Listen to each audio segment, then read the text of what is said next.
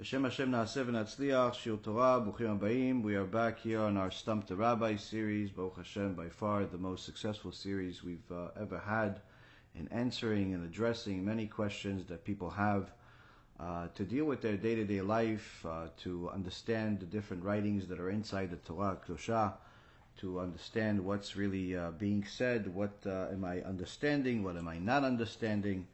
Tonight's shiur will be for the Refuah Shlema for Rabbanit Levana Bat Sarah, Rav Ephraim Ben Shulamit, Rabbanit Sarah Bat Anat, Avi Mori David Ben Nesriya, Imi Morati Doris Bat Jora, and all of the righteous Noahides and righteous Jews and the righteous people that are watching and supporting our shiurim. Certainly the ones that have been with us for many years are very, very appreciated. Just as a reminder for all of you that are outside of here in Florida, that all over the country, we're going to be traveling in the coming month to New York. We'll do a short tour in New York for several days.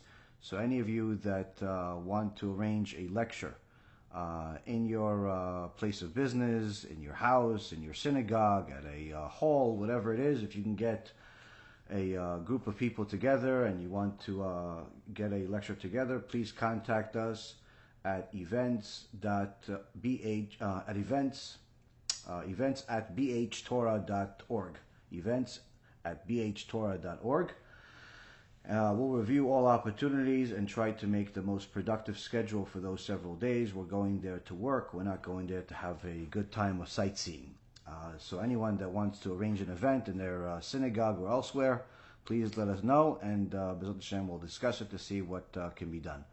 Aside from that, anyone that wants to continue contributing and helping us with all of the amazing things that the organization is doing, there are certainly quite a few projects in the works. Of course, this lecture series that we're going to be doing in lecture tour in New York is certainly going to be a expensive endeavor, but nonetheless, we're excited for it. Anyone that wants to sponsor the lectures could also sponsor the lectures even without arranging one. You can go to our website. There's different campaigns. One of them is for these lectures. We're more than happy to have partners. So, with that being said, we have Baruch Hashem, just simply an endless stream of questions that come in from people from all over the world, whether it's from Australia, England, Israel, United States, of course, different parts of the world. Wonderful people that, ask questions, but many times the most pertinent questions, the most difficult questions to deal with is the ones that have to do with emotions, meaning that people are dealing with different tests in their life. They lose their job, or perhaps chas v'shalom lose their marriage, lose a person in their life that's important to them.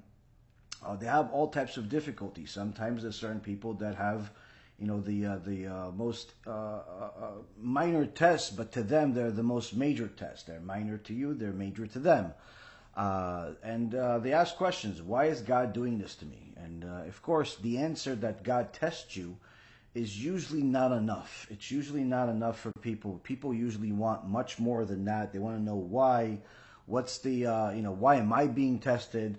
I did tshuva, I started keeping Shabbat, I started keeping family purity, I started learning Torah, I started giving tzedakah. Why am I being married? A nice young woman that is a student of mine already for a few years. She met a young man that was a Jew, that was seemed like a nice boy, but was a little bit modern. And when she asked me about it, I wasn't exactly ecstatic about this shidduch. And of course, when the shidduch broke, because the guy was a joker, on one hand, I told her that this is a very big blessing. That's a very big blessing that this shidduch broke. I know that you're in England over there, and you're looking for the perfect person, and it's not easy to get it because you live in a place where you think that everything that's available to you is already not something that you're interested in, and what you want is simply going to come out of, Mars So this one guy seems like he was the best thing since sliced bread, and now that it broke off, you can't move on. And of course, she's dealing with this hardship, and while we have other students that are dealing with other hardships, another young woman that is dealing with a horrible divorce with her ex-husband, and only to find out that the lawyer that she was using really did no work whatsoever, didn't show up on the day of the case. The judges or the legal system over there in England is really upside down. It was just people from the street were actually judging the case. Long story short, even though she was had all the reasons in the world for them to postpone the case, or at the very least be for the judges to understand that she's has our hands tied behind our back because the lawyer that she paid to is didn't show up and in so many words stole the money. Unfortunately, that didn't work out that way. The judges were very harsh on her and simply sided with the ex-husband, and everything seems to have been thrown upside down. And of course, they ask, why is God doing this to me? I left idolatry, I left heresy, I left immodesty, I'm sticking with Hashem, I'm praying every day, I'm doing all the good things that, God says that He wants me to do. So I'm doing it, so why is this stuff happening to me? Now, of course, to tell these people that God is testing you is simply not enough. Generally speaking, that's the answer. But of course, again, when somebody wants more, the only way for them to really truly understand why God is testing them is through the Torah Kedusha, by learning, by delving into it, and truly trying to understand, why is this difficulty happening to me? Why am I lacking this? Why am I having this hardship, a health issue, or whatever it is? And Baruch Hashem, one of the things that I could certainly consider myself an expert in is hardship. I've dealt with a lot of hardship in my life, and Baruch Hashem for all of it, because all of it was and is something that HaKadosh Baruch Hu is using to help me. But to get from why is God doing this to me to Baruch Hashem that He is doing this to me are obviously it's a long stretch between the two. It's a long stretch between the two, and let not anybody understand that we want hardship. It's that we actually need it. So there's a difference between wanting it and needing it. Needing it is simply because HaKadosh Baruch Hu knows that what you need better than you do. Wanting it is obviously you have to be sadistic to want hardship. So again, we don't want hardship. We like to have a pleasant life that's full of blessing and to go to the eternal world with even more blessings. But what can we do that HaKadosh Baruch Hu knows that we cannot get to that destiny without that destination without some hardship along the way? So it's important for a person to understand that when it comes down to hardship, when it comes down to difficulty, there's no one in the world that dealt with as much hardship as Avraham Avinu. And one of the things that we're introduced to, that's one of the most important stories that you're ever going to hear, is in this week's parasha, Parashat Lech Lecha. ויאמר אדוני אל אברהם, לך לך מארצך וממולדתך ומבית אביך אל הארץ אשר אראך. Hashem says to Avram, go for yourself from your land, from your relatives, from your father's house to the land that I will show you. So here, HaKadosh Baruch Hu is telling us, first and foremost, He's introducing us to Avraham Avinu, even though it already started at the end of last week's Parashat Noach, that we learned about Avraham being born and taking on his nephew, coming with him, and so on. But again, this is the conversation. This is really the main part of the story. Really begins now, and we see that right off the bat, Hashem is testing Avraham. So the first question is that the Rambam asks in his Moreh Nevuchim. In Moreh Nevuchim, in chapter 3, section 50, the Rambam asks, why does Hashem have stories in the Torah? Why didn't He make the Torah just simply full of rules? Because technically the Torah is instructions of how to live, instructions of what to do, to observe Shabbat, to observe the kashrut laws and family purity laws and all of the other different laws. That is actually what the Torah is. But our favorite part is the stories. So, of course, Hashem did not put the stories for entertainment value, but the question is, why did he put the stories? Answers the Rambam. The reason why Kadosh Baruch Hu included stories in the Torah is in order to teach us about Hashem's mannerisms. How does Hashem operate this world? The ways of God. The ways of God. How does Hashem run this world? And when a person understands the different ways of God, and of course there's no way to understand all of the ways of God, because if you would understand Him, you would be Him. But nonetheless, a person that understands the ways of God, the more he understands the ways of God, the clearer the decision process is in difficult times, the easier it is to overcome obstacles, and certainly the happier the person is going to be. So we have here a story that begins with a test, and we have to ask ourselves, where is this test coming from? And just like we were introduced to Avraham Avinu at the end of Parashat Noach, we're actually going to first delve into something that we'll answer and address later on, as far as the question about hardship, at the Midrash in Parashat Noach. The Midrash Rabbah, Parashat Noach, in the section 32, Siman 3. The Midrash says the following. It's written in Psalm 11, verse 5, Hashem examines the righteous one, but he despises the wicked and the lover of robbery. This is a verse in Tehillim, in Psalms, that Hashem examines the righteous, he tests them, but he despises the wicked and the lover of robbery. So Rabbi Yonatan says, when examining his wares by knocking on them, the potter does not examine the weak flasks, because he would not be able to strike them even once without breaking them. So which of them does he examine? The high quality flasks. For even if he were to strike them several times, they would not break. And so too, the Holy One, blessed is He, does not test the wicked, rather he tests the righteous. As the verse says, Hashem examines the righteous one, but he despises the wicked and the lover of robbery. And as it also says in Parashat Lech Lecha, and it happened after these things that God tested Avraham and said to him, it's in Parashat Vayera,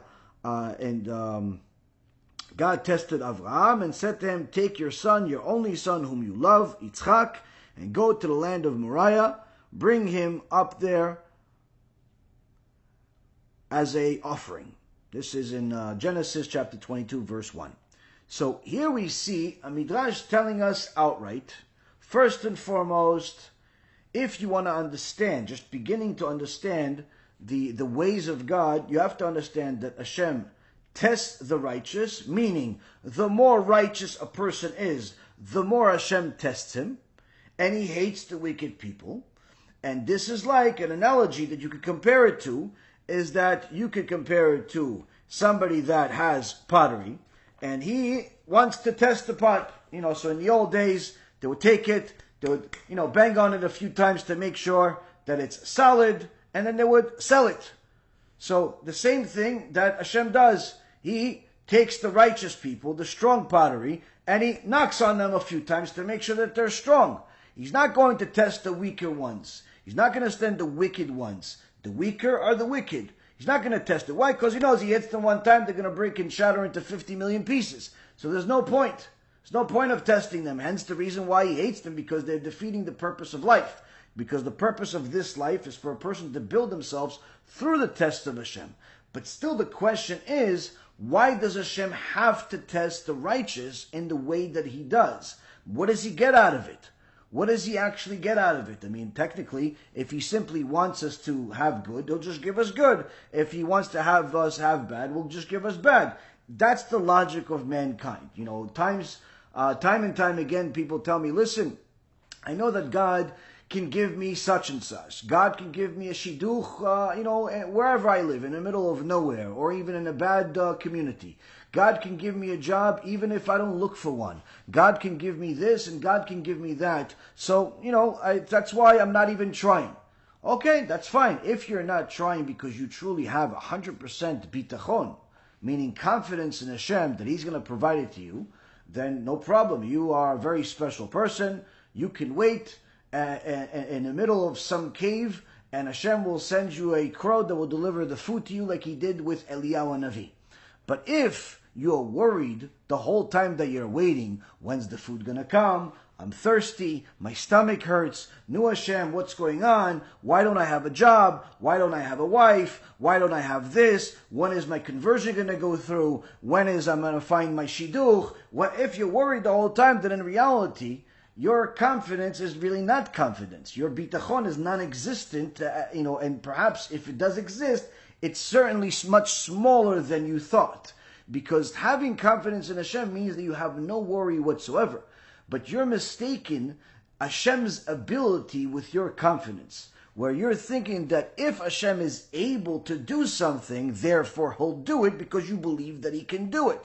But that's not bitachon. That's just you wanting to win the lotto. What bitachon is to believe that Hashem will do it for you. And therefore you don't have to worry about it. But so long as you have worries, you obviously have to have some type of ishtadlut, some type of effort in order to entice Hashem to do whatever it is that you want Him to do for you. And the reality is, when a person mistakes Hashem's ability for their own bitachon, they could sit there and starve to death thinking, oh, well, I trusted in Hashem and He let me down. And they'll have all types of excuses of why they're upset at Hashem for giving them such a test and not giving them the answer, when this time the answer was actually in their hand. They simply needed to do something in order to get the answer. So the test here that we see from Avraham Avinu is that we see that Avraham is a special person. He's quoted in Parashat Noach in the Midrash that he is the example of Hashem's tests. He is the example of Hashem's test. And in fact, the Mishnah in Masechet Avot, in chapter 5, Mishnah Dalet, it says, Asara nisyonot nasa Avraham Avinu, ve'amad bekulam, leodia kama chibato shel Avraham Avinu. This is in our Pirkei Avot series. For anyone who hasn't listened to them in a while, certainly it's worth a listen again. Our Mishnah in chapter 5, Mishnah number 4, it says that our forefather Avraham was tested with 10 trials. And he withstood all of them to show the degree of our forefather Avraham's love for God. So we see that Avraham, as a result of overcoming these tests, it was established that Avraham got to the highest level of fear of heaven, and which was loving Hashem. Loving Hashem.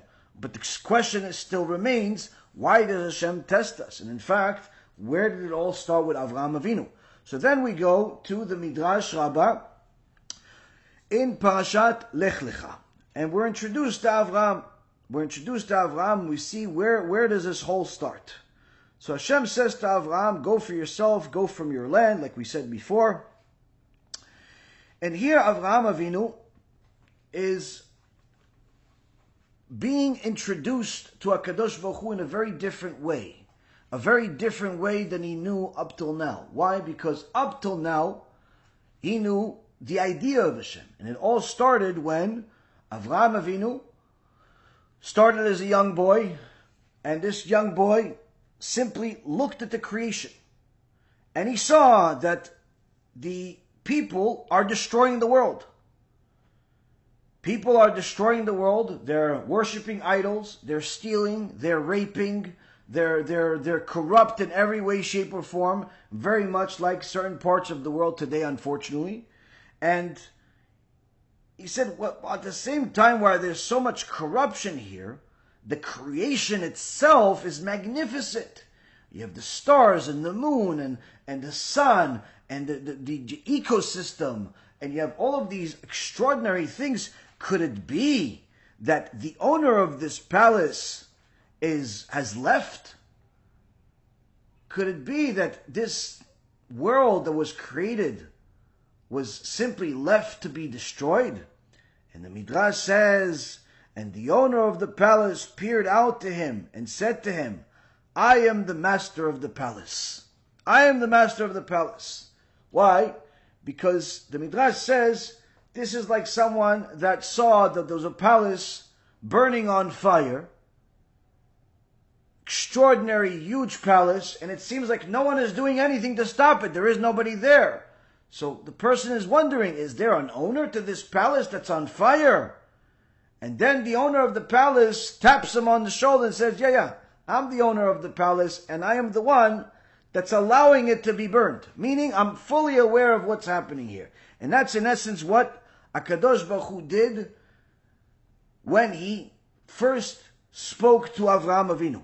I am the master of the palace, and so too, because of our forefather, Avraham said to himself, upon seeing this constant destruction of the world that was taking place, shall you say that this world is without a supervisor? And therefore the Holy One, blessed is He, peeked out and said to him, I am the master of the world. Now, the next verse, the next section of this Tehillim is quoting a verse. Next version is the Midrash is quoting a verse in Tehillim, and it says, then the king will desire your beauty, and he is your master. So bow to him. So the king will desire your beauty means that God will desire and beautify, meaning glorify Avraham in the eyes of the world. So bow to him and be his servant. Right off the bat, HaKadosh Baruch Hu tells Avraham Avinu, now that you and I have met on more intimate terms, where we're speaking to each other, you're speaking to me, follow what I say.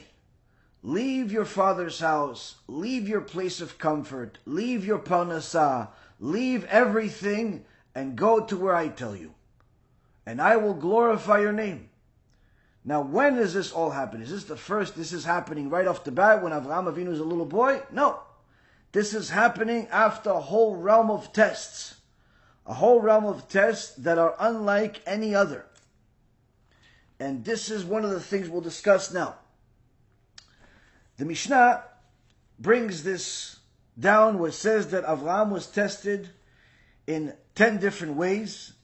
There's a machloket, a debate among the Chachamim, which are the actual 10 tests that Avraham was tested with, because he was tested literally millions of times.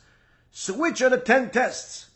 Rashi brings down that the first test that Avraham had was when he was a little boy and he destroyed the statues of his father Terach. Terach thought that, what his son did was terrible, and he had loyalty to Nimrod, the idolater Nimrod, that turned himself into an idol, and he told Nimrod. So Nimrod said, we have to kill this boy. So Terach realized what he just did, and instead of giving his son Avraham to Nimrod, the Midrash says that Terach, Avraham's father, gave a different child, one of his maidservants, one of his Canaanite maidservants, had a son at the same time, and he gave that baby to Nimrod, that child to Nimrod, and said, hey, take this one. Take this one.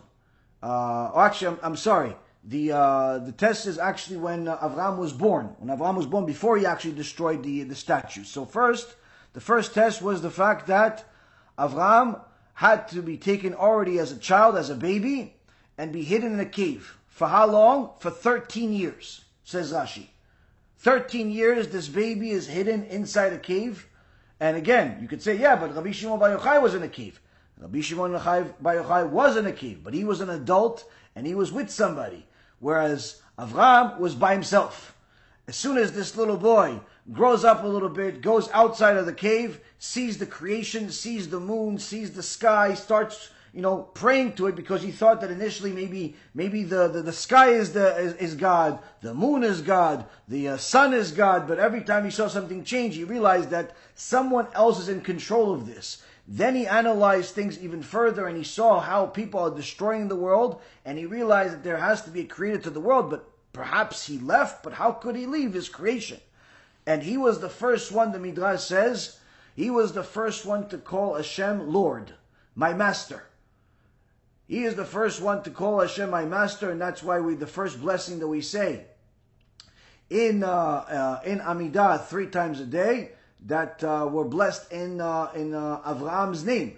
Why? Because he's the first one that called Hashem my master. So now, the first test, we already see that Avraham Avinu is thrown into a cave as a little boy, no childhood, no playing, no school, no friends, no nothing.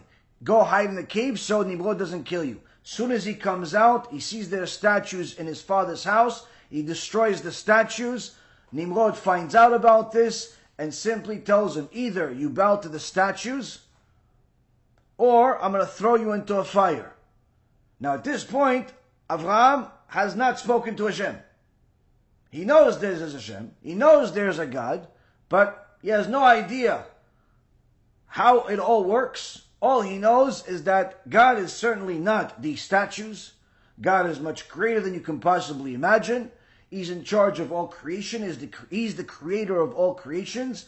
And certainly I'm not willing to bow to anything else other than God. And at that moment, HaKadosh Baruch Hu says to his ministering angels, if Avraham stands there like a piece of steel, then I will save him out of this fire by putting silver around him, in essence glorifying him in this world and for eternity. If he cannot withstand the test, I'll still protect him, but only in this world. After that, he's in essence on his own. He's not going to have any a major part in my eternal world as far as to start the nation and so on. And that's what the Midrash says. So now, Rabotai, Avraham Avinu is now starting this life, going into a cave. After that, seeing his own father betray him, and then thrown into the fire. And if that's not enough, after he's thrown into the fire and everyone sees that HaKadosh Baruch Hu saved him, Nimrod sees that this is not somebody that you can mess with. If I allow him to stay here, then he could easily become the next god. He could easily take my position. So he says, just leave. I'll give you whatever you want. Just get out of here. And he even gives him his son, Eliezer. Eliezer was the son of Nimrod, the Chachamim say. And Nimrod, who at this point knew the truth, did not want to abandon his idolatry, because he said, listen, I'm the king over here. I have money, I have power, I have everything. I'm not leaving it. But you, my son, go with this Avram. It's better to be his servant than the next king after me. And he gives him his son Eliezer.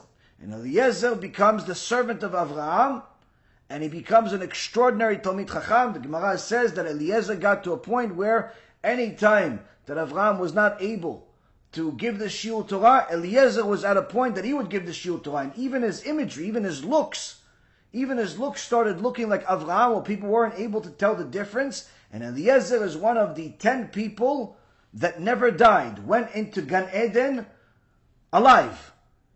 And in fact, one of the extraordinary stories that is told is a well-known story by the life of Rabbi Avraham Azulai, the great-grandfather of the Chida, was that at the time that Rabbi Avraham Azulai left Spain with the Spanish Inquisition, with all of the death and horror that happened over there, he abandoned everything with his family, made the journey, eventually got to Eretz Yisrael, started the yeshiva over there, started the Bet Midrash, learning Torah, Kabbalah. He was an extraordinary Mekubal.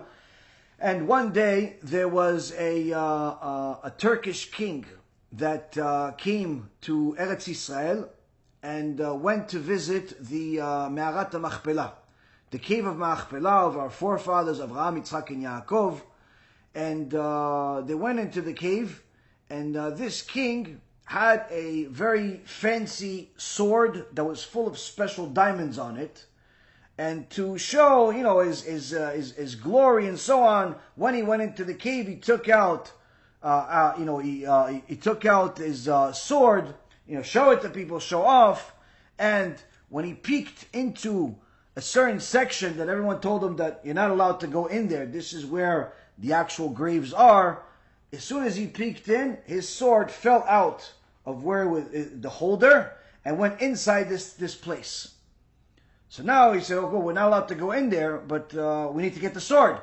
So the people that were there, the Arabs that were giving him the tour, says, "No, Your Highness, we can't go there. Everybody that goes there doesn't come out." So of course the king would not accept this, and he said, "Okay, tie one of my soldiers, he'll go get the sword." They tied the soldier, lowered the soldier into the hole. The second that he was lowered into the hole, they heard screaming and yelling. They pulled him up, the soldier was dead. Obviously everybody is mystified, has no idea what's going on, but the king cares less about the life of one of his measly soldiers. Quickly they tie another soldier, lower him into the cave. Seconds later, screaming, yelling, they pull a corpse, the body of the soldier is dead. And that continued one after another until the king finally got his brain back and realized, okay, this is not working out. What do we do? How do I get my sword? So the Arab said, listen, perhaps you could get one of the Yahuds, one of the Jews, the holy Jews, maybe they can help you. So the king made a decree, if you guys don't bring me a Jew that can bring my sword, I'm killing everybody, all the Jews, like as if it's our fault. And it's been the tradition of the Arabs ever since. It's not a new thing. From their beginning, they were wicked. Until today, they are wicked. Not all of them. Certainly, there are some that are decent. But nonetheless, the leaders are certainly have always been consistently wicked for the most part, with the exceptions of some kings like the ones in Morocco and others that have lived throughout times that were more decent. But the majority, like today, have been haters of Am Yisrael, as that's part of their role in the world. Now, of course, the community knew the tradition. They knew that you're not allowed to go inside to where the actual graves are. This is not a place to mess with. But at the same token, they have a decree by this evil king. If they don't give him one of the Jews to go get this sword, everyone's going to die anyway.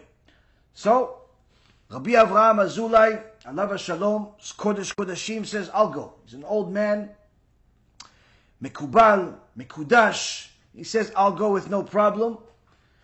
And he comes to the cave of Machpelah after purifying himself throughout the whole night with learning Torah, learning Kabbalah, going to the mikveh, extraordinary purification process.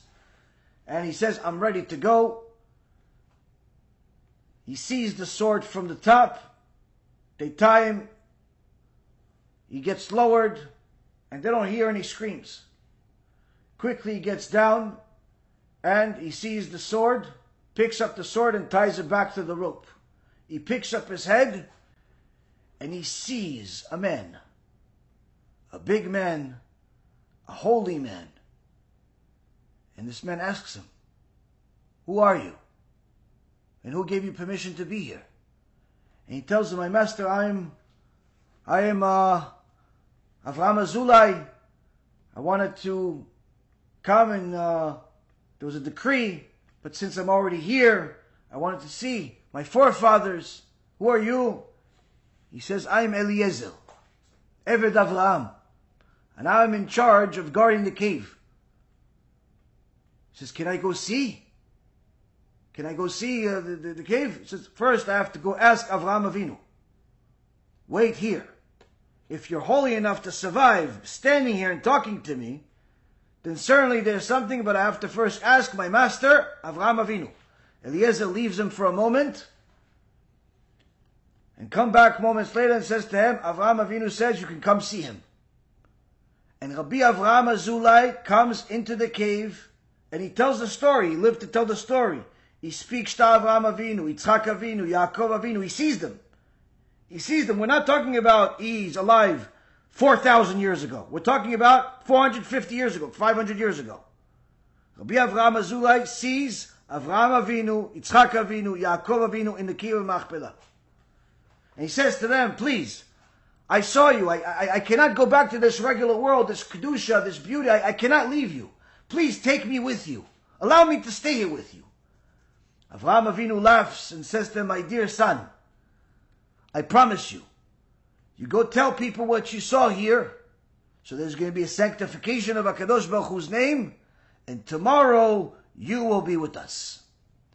And that's exactly what happened as Rabbi Avraham Azulai went back up with the sword, gave it to the Turkish king. There was an extraordinary Kiddush Hashem. He told his family in the different parts of the Keilah about the story that I just told you. This story itself was told by his grandson, Rabbi the Chida, Rabbi Chaim Yosef Azulai, Rabbi Chaim Yosef David Azulai, the Chida, the Holy Chida, which later on was put into many other books, and this is actually I heard and saw in a sefer by the great grandson that lives today and has written many books, Baruch Hashem.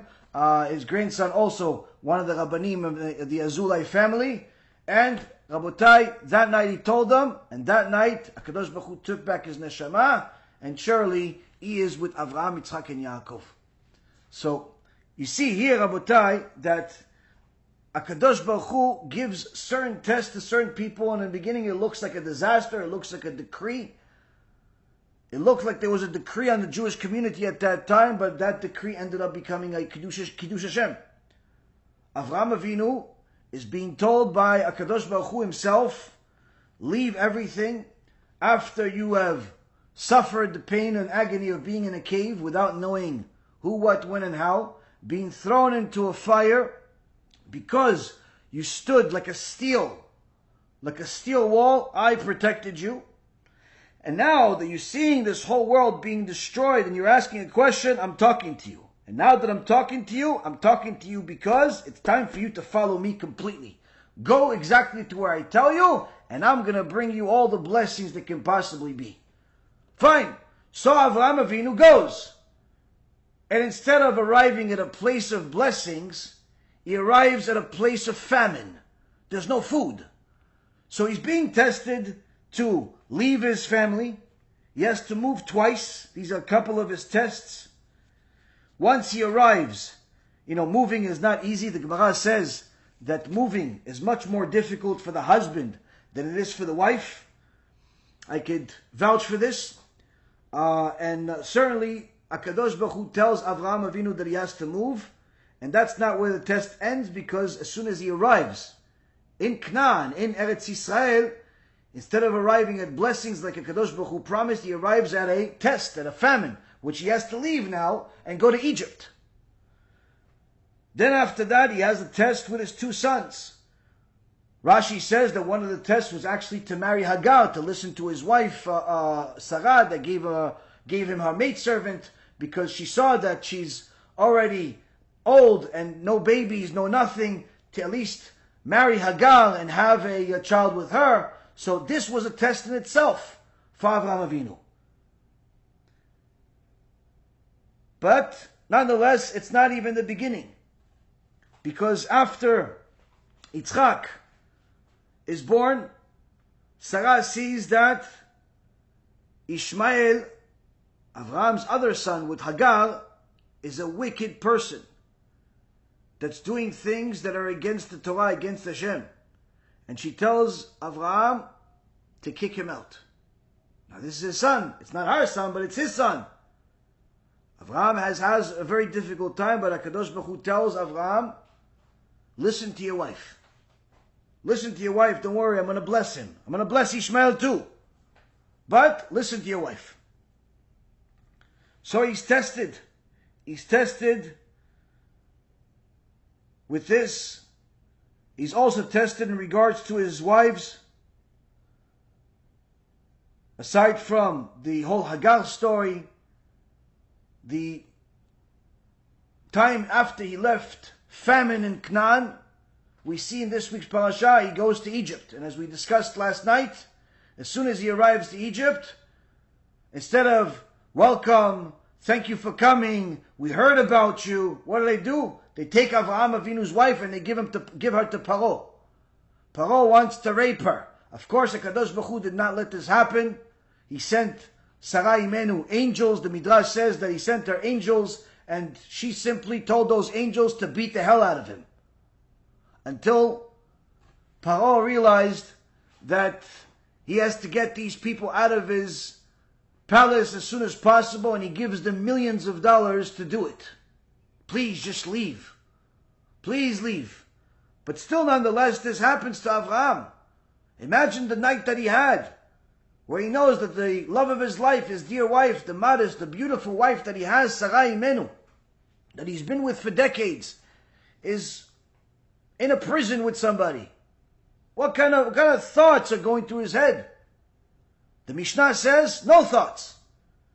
He passed these tests like a champion. No questions about Hashem, no doubts about Hashem. How? How do you do that? If that's not enough, next week we're going to learn that Avraham Avinu's wife, Sarah, gets taken again by Avimelech. And later on, when Yitzchak is born, people think that Yitzchak was actually the son of Avimelech, and they make fun.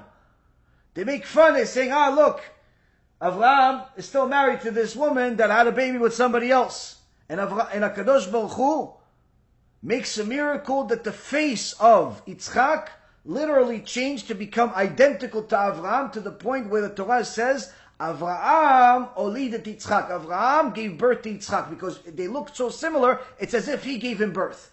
In order to make sure that nobody has any doubt in their mind that he is Avraham Avinu's son, because HaKadosh Baruch Hu is willing to forsake his own name, if you will, and allow people the time to do tshuva, but he does not allow for his sages, for his chachamim, for his servants, for his loyal servants, the Avraham, the Yitzchak, the Yaakov, the Moshe Rabbeinu, the Aaron HaKohen, the David HaMelech, the chachamim, the Gdolei Ador. He does not allow them to be forsaken by people.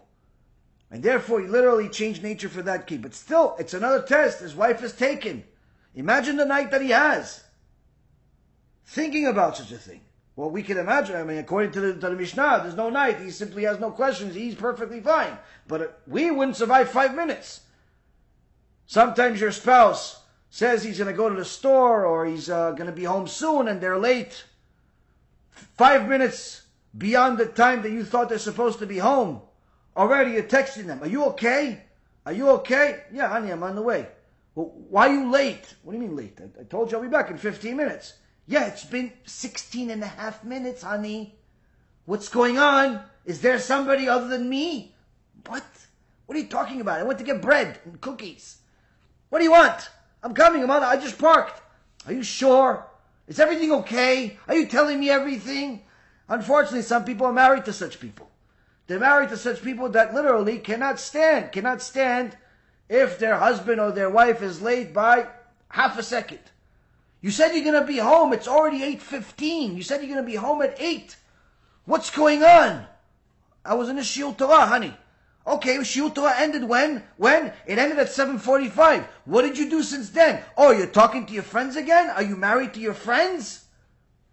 Honey, I don't know. I'm on the way home. I'll be home soon. Well, maybe you want to marry your friends and just sleep over there. Unfortunately, some people married to such people. Avraham Avinu was not married to such a thing, Chas v'shalom. He was married to Sarah Imenu, Tzadika Ketosha. Tzadika Ketosha. Of course, in this week's parasha, we see another one of Avraham Avinu's tests, where the very same nephew, Lot, that he raised, that he protected, that he provided for, abandons him, goes against him because he thinks that he could do better without him, only to find out shortly later that after the war of the kings, the 4 kings against the 5 kings, part of the thing that happened was that one of the kings realized, Chadal Omer realized, that this is Avraham over here. Because Lot looked like Avraham.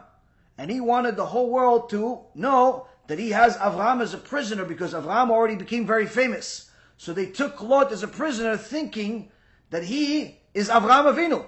So no one can go to and do tshuva anymore. Avraham Avinu knew that he has to save Lot. Not just because he's his nephew, but because he did not want the world to think that these idolaters have a Eved Hashem as a prisoner. So he went and he fights these kings. Then you have the covenant that we see at the end of this week's parasha, the Ben HaBetarim, where Avraham Avinu gets a prophecy and he's told that his descendants will be slaves for 400 years. 400 years of being slaves. And if that's not enough, HaKadosh Baruch Hu tells him, now I want you to, at 99 years old, cut off a piece of your body, a piece of the most sensitive part of your body, circumcise yourself, because although you are great, you are not perfect until you circumcise yourself. You're deficient so long as you have this Olah. And this, Rabotai, was a test in itself. Avraham Avinu had to circumcise everyone in his household, all of his servants, his son Ishmael, Yitzchak wasn't born yet, and he had to circumcise himself. Now, just the thought of such a thing is unimaginable. I know one person that told me that he circumcised himself. I asked him if he instituted himself after, because it doesn't seem very normal to me, but perhaps this person has a lot more spiritual strength than I could even imagine. But Avraham Avinu circumcised himself.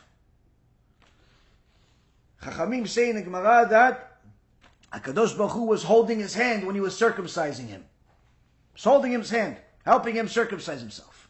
Whatever that means, I don't know. But you see here, Rabotai, that the tests of Avraham were unimaginable. And there are many, many other tests. Many other tests. We all get tests. Avraham Avinu got tests. But the Mishnah testifies here that Avraham got all of these tests, regardless of which ones are the tests. At the end of the Akedah, where he puts his son Yitzchak, his favorite son, the son that Hashem promised him to have all of his continuation from, all of his blessing from, the one that's going to turn into a whole nation of holy people. He's told that he has to bring him as an offering. His son is 37 years old. Yitzchak is 37 years old. He's not a baby. He's being tested with this. After this test, HaKadosh Baruch Hu says to Avraham, Ata yadati ki yireh Elokim ata. Now I know that you fear me. Now you know I fear you? What about the other 1.5 million tests? No, this is a different level of fear. You had fear then, but this is a different level of fear. You're now at the highest level of fear of Hashem. Which Chachamim say that fear, that highest level of fear of Hashem, the awe of Hashem is even higher than loving Hashem. Something beyond our comprehension. The connection that Avraham had. And he withstood all these tests and showed that he loves Hashem. So now, if it were you and me, we'd ask ourselves, wait a minute. I started keeping Torah and mitzvot. And in the beginning, maybe things got better or they didn't. Some people tell me that right away good things start happening to them after they start keeping Torah and mitzvot. Other people, the opposite, where they see a lot of tests. And we complain, we say, wait, why is Hashem doing this to me? Why did Hashem take the money? Why did Hashem take the girl? Why did Hashem take this? Why did Hashem cause that problem? Everybody asks this question. But then we learn about Avraham, and Avraham did a whole lot more than we could ever imagine. He fought against idolatry. He jumped into the fire.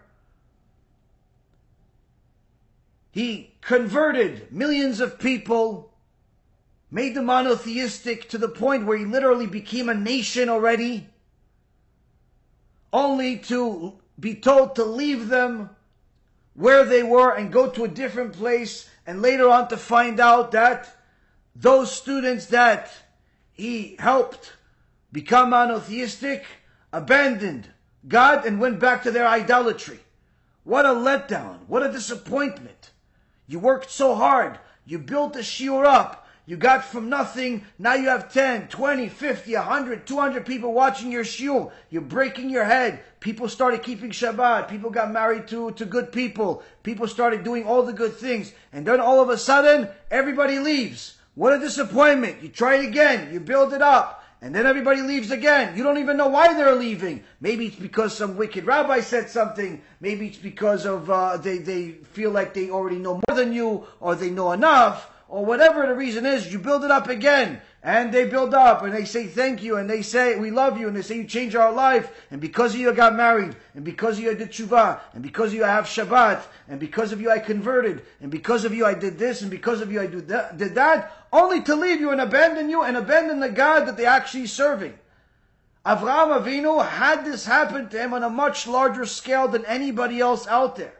Literally, countless people that he converted abandon everything. That's why it says in the Mishnah that Avraham took the merits of all 10 generations between Noach and him. Why did Avraham take all of the merits? Because he helped them do tshuva. They discovered what the truth is. They abandoned the truth. All of their merits, all of their shares of Olam Haba went to him. This is one of the no-lose situations that HaKadosh Baruch Hu gives to someone that does kiruv. You help somebody do tshuva by showing them the truth.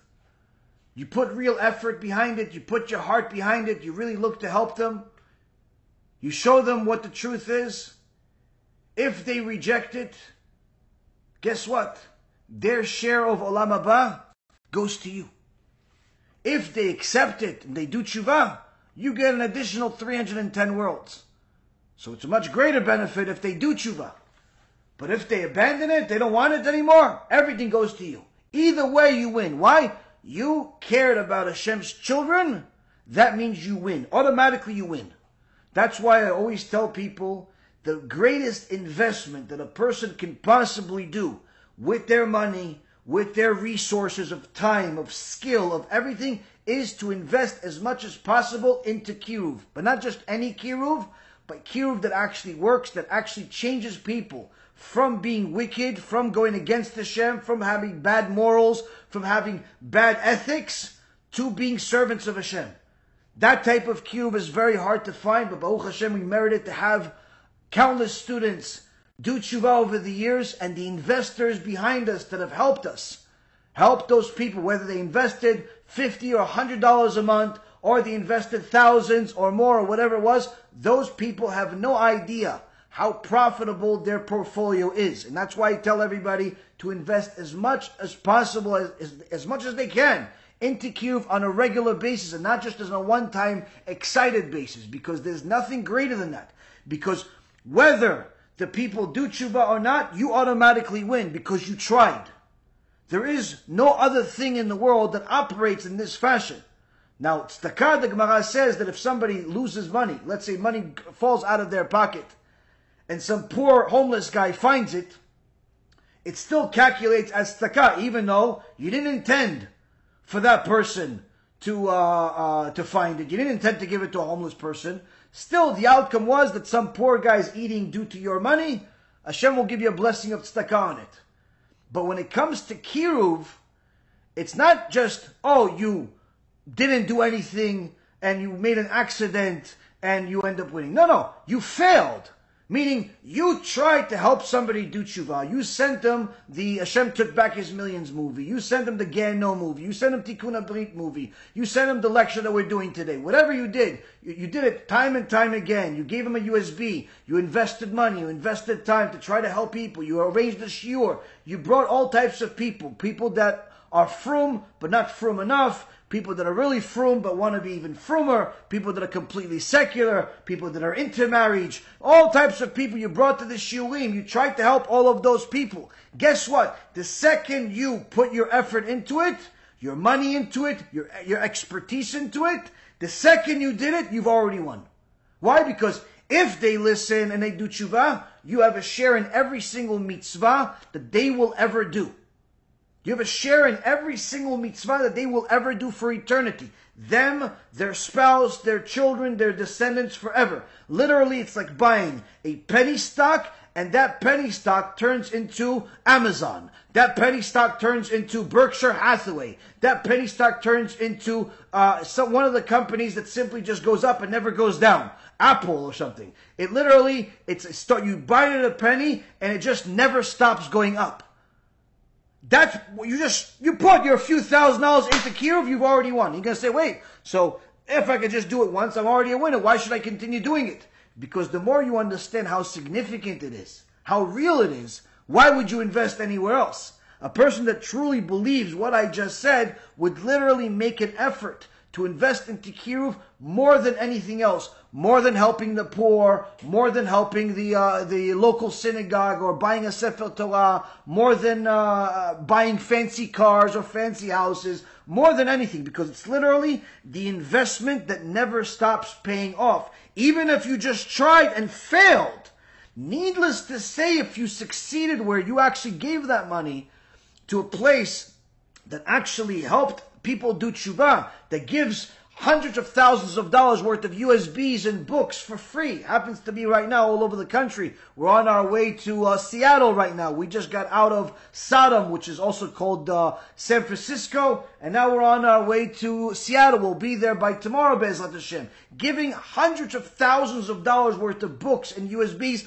for free. No questions asked. Just take it, listen to it, and thank you very much. We don't want any money. If you want to donate, you're welcome to, but we don't ask for donations. We simply do what we do because it's good to do good, because that's what's going to sanctify Hashem's name. You had a share of it because you invested that money that allowed us to buy the USBs, that allowed us to make the lectures, that allowed us to pay the countless employees and programmers and lawyers and accountants and all the other wonderful people that are behind the scenes that no one ever sees. You helped us finance all of that, you've already won. Because if any one of these people that pick up the USB today or over the last few weeks where we've been giving them out, or tomorrow or the next day, they press play, you've already won another share of Olam Haba. Why? Because they're already starting to do tshuva by listening to Torah. Now if they actually change their life even more, they continue listening, they take on more mitzvot, your Olam Haba just gets greater and greater and greater. And literally, there's nothing else in the world you can compare it to. Nothing in the world you can compare it to. Now, of course, there's investing into an avrech, into a kollel that learns Torah. But again, unless that avrech is like our own dear Rav Ephraim, or our own dear Rav Sharvit, the Rosh Kollel, that study day and night. I don't even know if they sleep anymore, even if they're considered humans, or the other avrechim that in our kollel that literally toil for Torah endlessly. Unless you have somebody serious like that you know, you've seen, you know exactly what these people are doing, you could be investing into somebody that smokes cigarettes for half the day. So, unfortunately, it's not the same. And even if you have a great avrech, there's nothing greater than Kiruv, because that avrech at best is learning a lot of Torah, and you have all of his mitzvot, or you have a share in his Torah, depending on how much you invest. Whereas when it comes to Kiruv, every single mitzvah that person makes, the person they marry makes, their children make, their descendants make, all of that goes into your account. And literally, this is an endless olam haba. Hence the reason why the Gemara says that when Rabbi HaKadosh, Rabbi Yehuda Nasi, apparently saw in Shemaim how HaKadosh Baruch Hu is treating his nephew, which was his Talmid, Rabbi Chia, where Rabbi Chia has special rules, unlike any other, where all of the righteous people are able to visit each other in heaven, but they have to have ministering angels take them from their worlds to different worlds. Rabbi Chia doesn't have any ministering angels taking him anywhere. Why? He doesn't need permission. He walks wherever he wants, whenever he wants, like he owns Olam Haba, like he owns heaven. Why? Because Rabbi Chia did Kiruv. Literally something that is unimaginable. And there are also different stories in the Gemara, Masechet Moed Katan, and other places that talk about Kiruv and how significant it is, and how significant the people that did it and do it are. Now, when a person understands this, they understand that Avraham Avinu is the ultimate Kiruv rabbi. He literally made millions of people do tshuva, only to be disappointed that they all abandoned it. They left it. Why? The rabbi moved to a different town. They decided that they need a different God. What does one thing have to do with the other? No one knows. But unfortunately, for them, it wasn't unfortunate necessarily for Avraham, because even though it was a very big letdown, Avraham continued and ended up meriting taking all of their olam habas. Now going back to our question, Rabotai, if Avraham is so great and he followed Hashem, why is HaKadosh Baruch Hu giving him tests? So difficult, taking his wife and testing with the children and everything else that we just talked about for the last hour almost. Why is Hashem doing this to him? Needless to say, why is Hashem testing us? Why does he give a person that's doing tshuva and doing everything problems with all types of things? Why is he giving you a test and you a test and you a test? Why? Why is he doing this to us? We already heard it in Parashat Noach in the Midrash. We already heard it, but we didn't understand it. The Midrash says that HaKadosh Baruch Hu examines the tzaddikim, the righteous people, and he despises the wicked.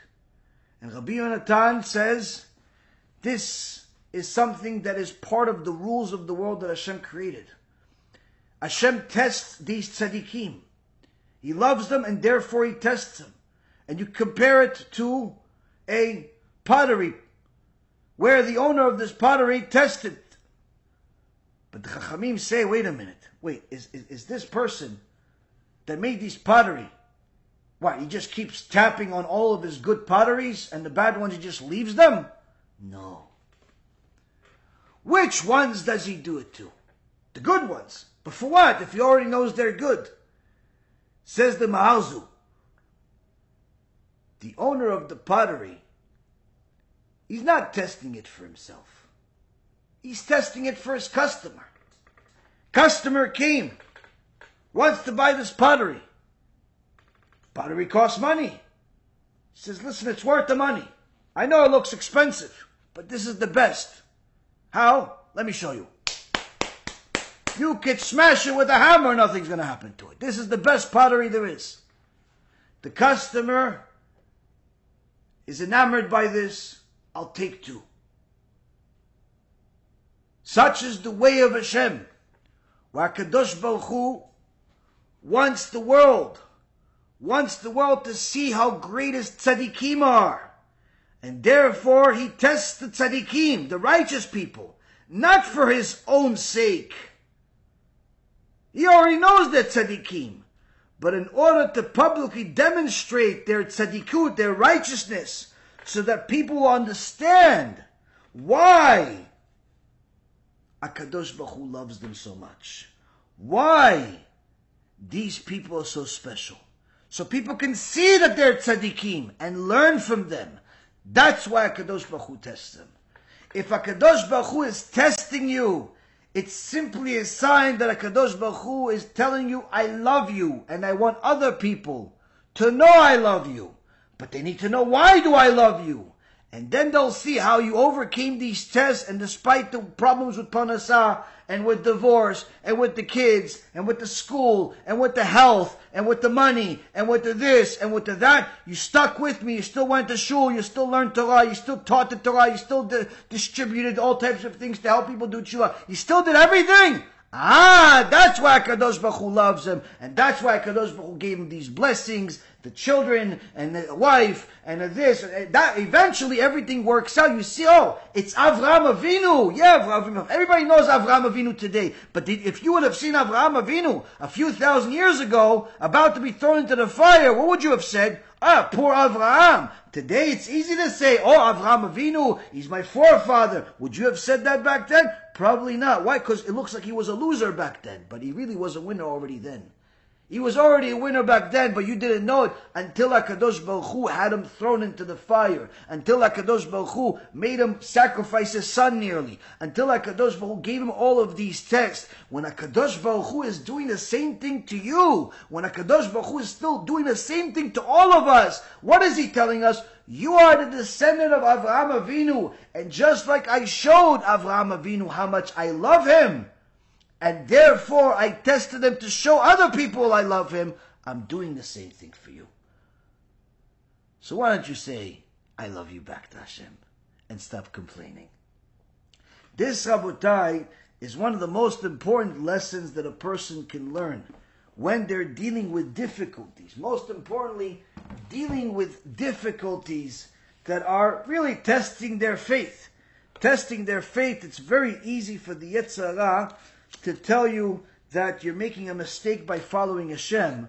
But the truth is that if you learn from our holy Torah, you'll know that there is no such thing as Hashem doesn't love you if you're doing the right thing. It's quite the opposite. When you're doing the right thing, Hashem will want to show you how much He loves you. And many times that's going to come in a form of tests. And if you withstand the test, eventually you'll merit to see the blessings. And the blessings of Hashem are unlike any other. With that being said, there are many other things we can discuss, but I know that some of you want to ask questions. So Be'ezrat Hashem, we'll get a drink right now, and then allow you guys to ask as many questions as you'd like, that Hashem will give us the strength to answer. Be'ezrat Hashem.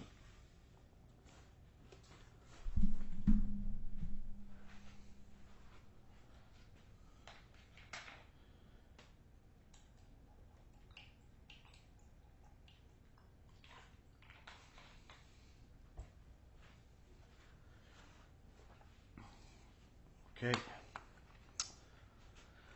Let's see. All right. So we have okay, question. Jack is asking. Question, Rabbi Reuven, this new Mashiach guy in Israel, is he legit? Being the big rabbis support him. We don't have a Mashiach in the world today. One of the promises that Hashem makes in the Torah is that on that big day where the Mashiach is announced to everybody, there will be no doubt, meaning everyone is going to know that he is Mashiach, including his enemies, including everybody else. There's not going to be any questions. There's not going to be, is he legit or not? Maybe he is, maybe he's not. He's going to be certain that he's Mashiach. Of course, there's also a prophecy that Eliyahu Navi, the prophet Eliyahu Navi, will come 3 days before. Some Chachamim say that Eliyahu Navi could even come on the same day as the Mashiach, meaning he's going to announce him.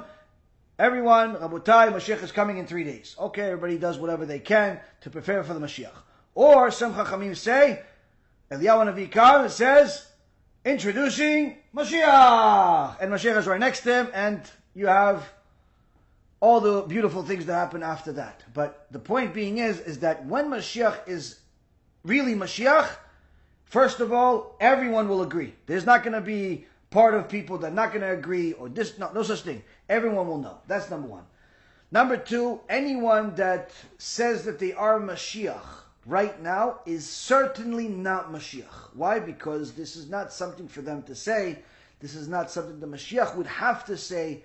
This is something that HaKadosh Baruch Hu already has been preparing since before creation. So anyone that says they're Mashiach, that in itself is a proof that they're not Mashiach. Now, of course, there are many fools out there that are either too idealistic, too ignorant, or just simply stupid, that they think that anyone that's popular or gets rabbinical support or looks a certain way or says something specific or died and maybe he's going to come back, whatever people conjure up in their crooked minds that are lacking Torah, they think everybody's Mashiach every other day. I understand that there is a Talmid Chacham in Eretz Yisrael that for whatever reason he's being embarrassed, because really it is an embarrassment that fools are calling him Mashiach. He certainly never said that he's Mashiach, but there are some fools that say that he is. But that's because people don't know Torah, they don't know anything, and they're idealistic, and quite frankly, many of them are idol worshippers. So, no, there is no Mashiach in the world today that is an established Mashiach, but nonetheless, when that time will come, everyone will know, and you will not have to ask the question if he is or if he isn't, because everyone will know that he is, whoever that person ends up being. Next question. Father Rav, is it healthy to be constantly afraid that the Mashiach is arriving at any moment? Unlike the Mashiach Now movement, I'm definitely not looking forward to it to happen anytime soon, since I still have an extraordinary amount of things to do tshuva for.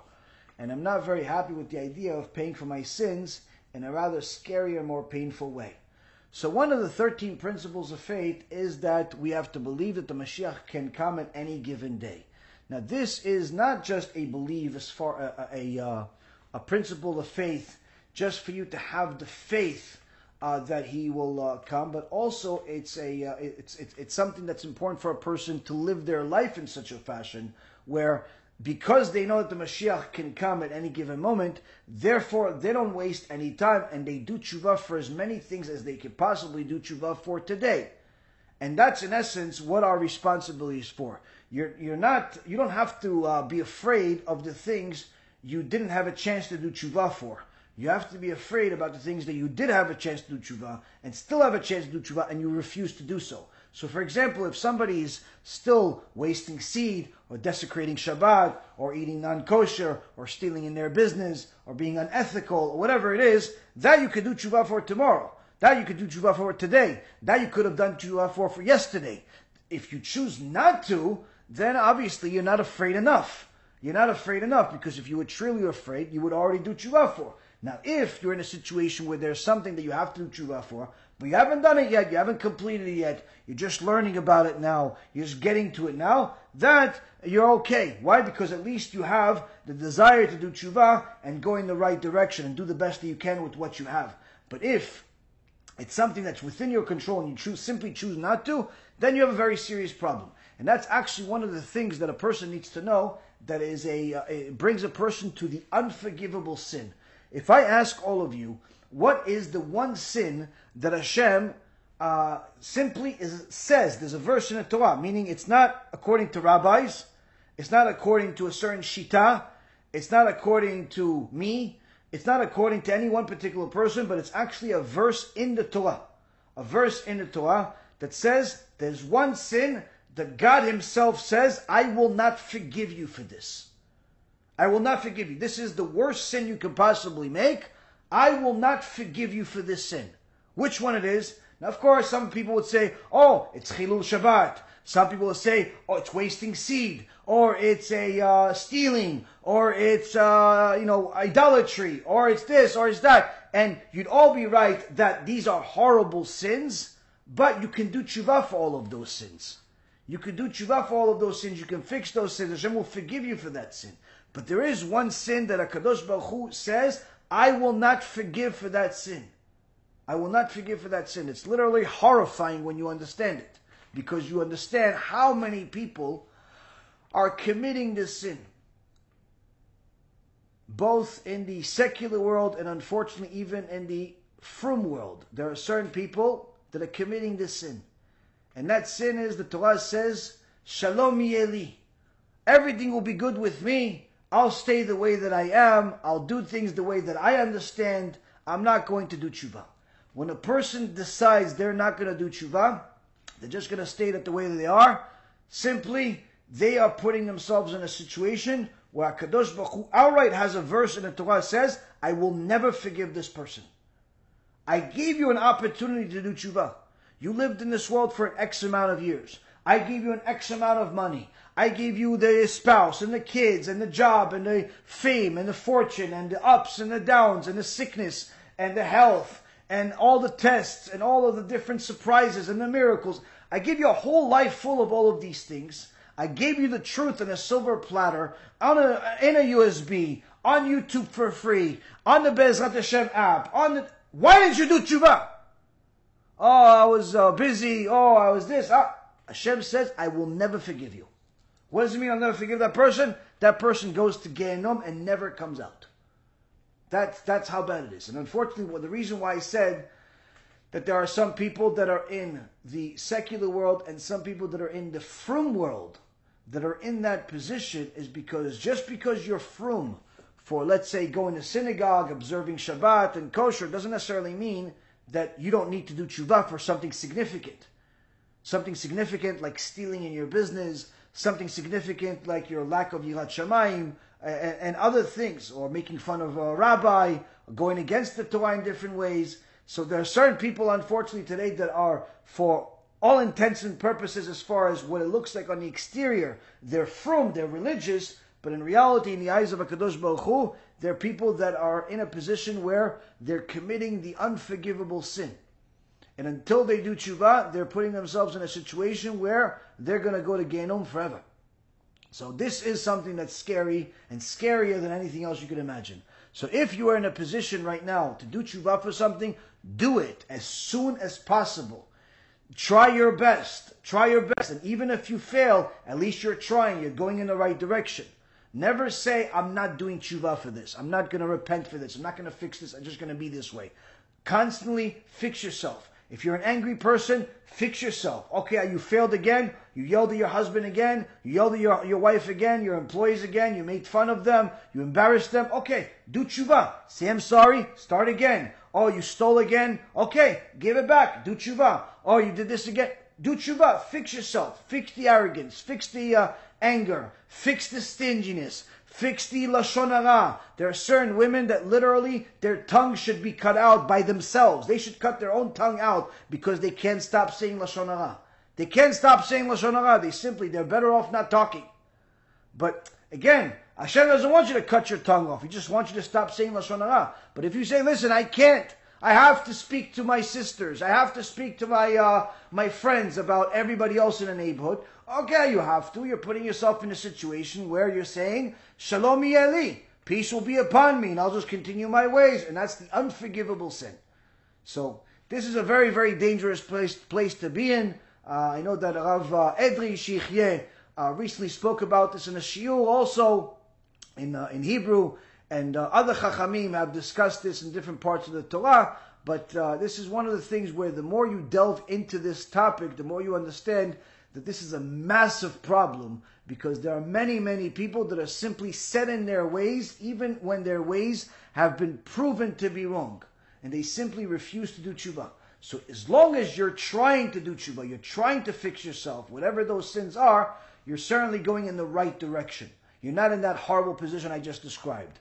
But if you are in one of those people that is simply saying, no, this I'm simply not going to stop, then you have a very serious problem. So certainly you should change that and at least try. Try to fix it. Try to do tshuva, and you'll be surprised how much strength you have to overcome these things once you want to do it. Next question is, I heard in the Gemara says that having children is based on mazal. However, I read in the Zera Shimshon that having children is because of a person's merits. Which is correct? Both are correct.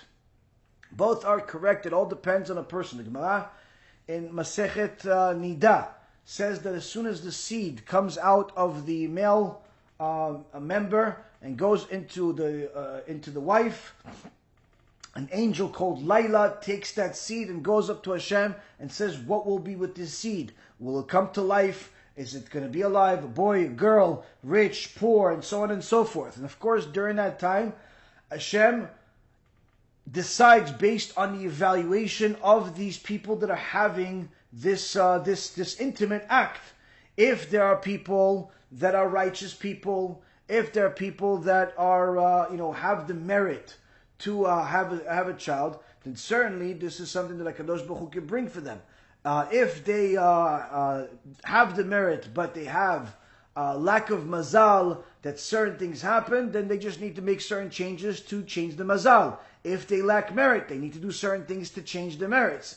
The point is that a person needs to know that it's within their control, to change and improve their merits and their mazal.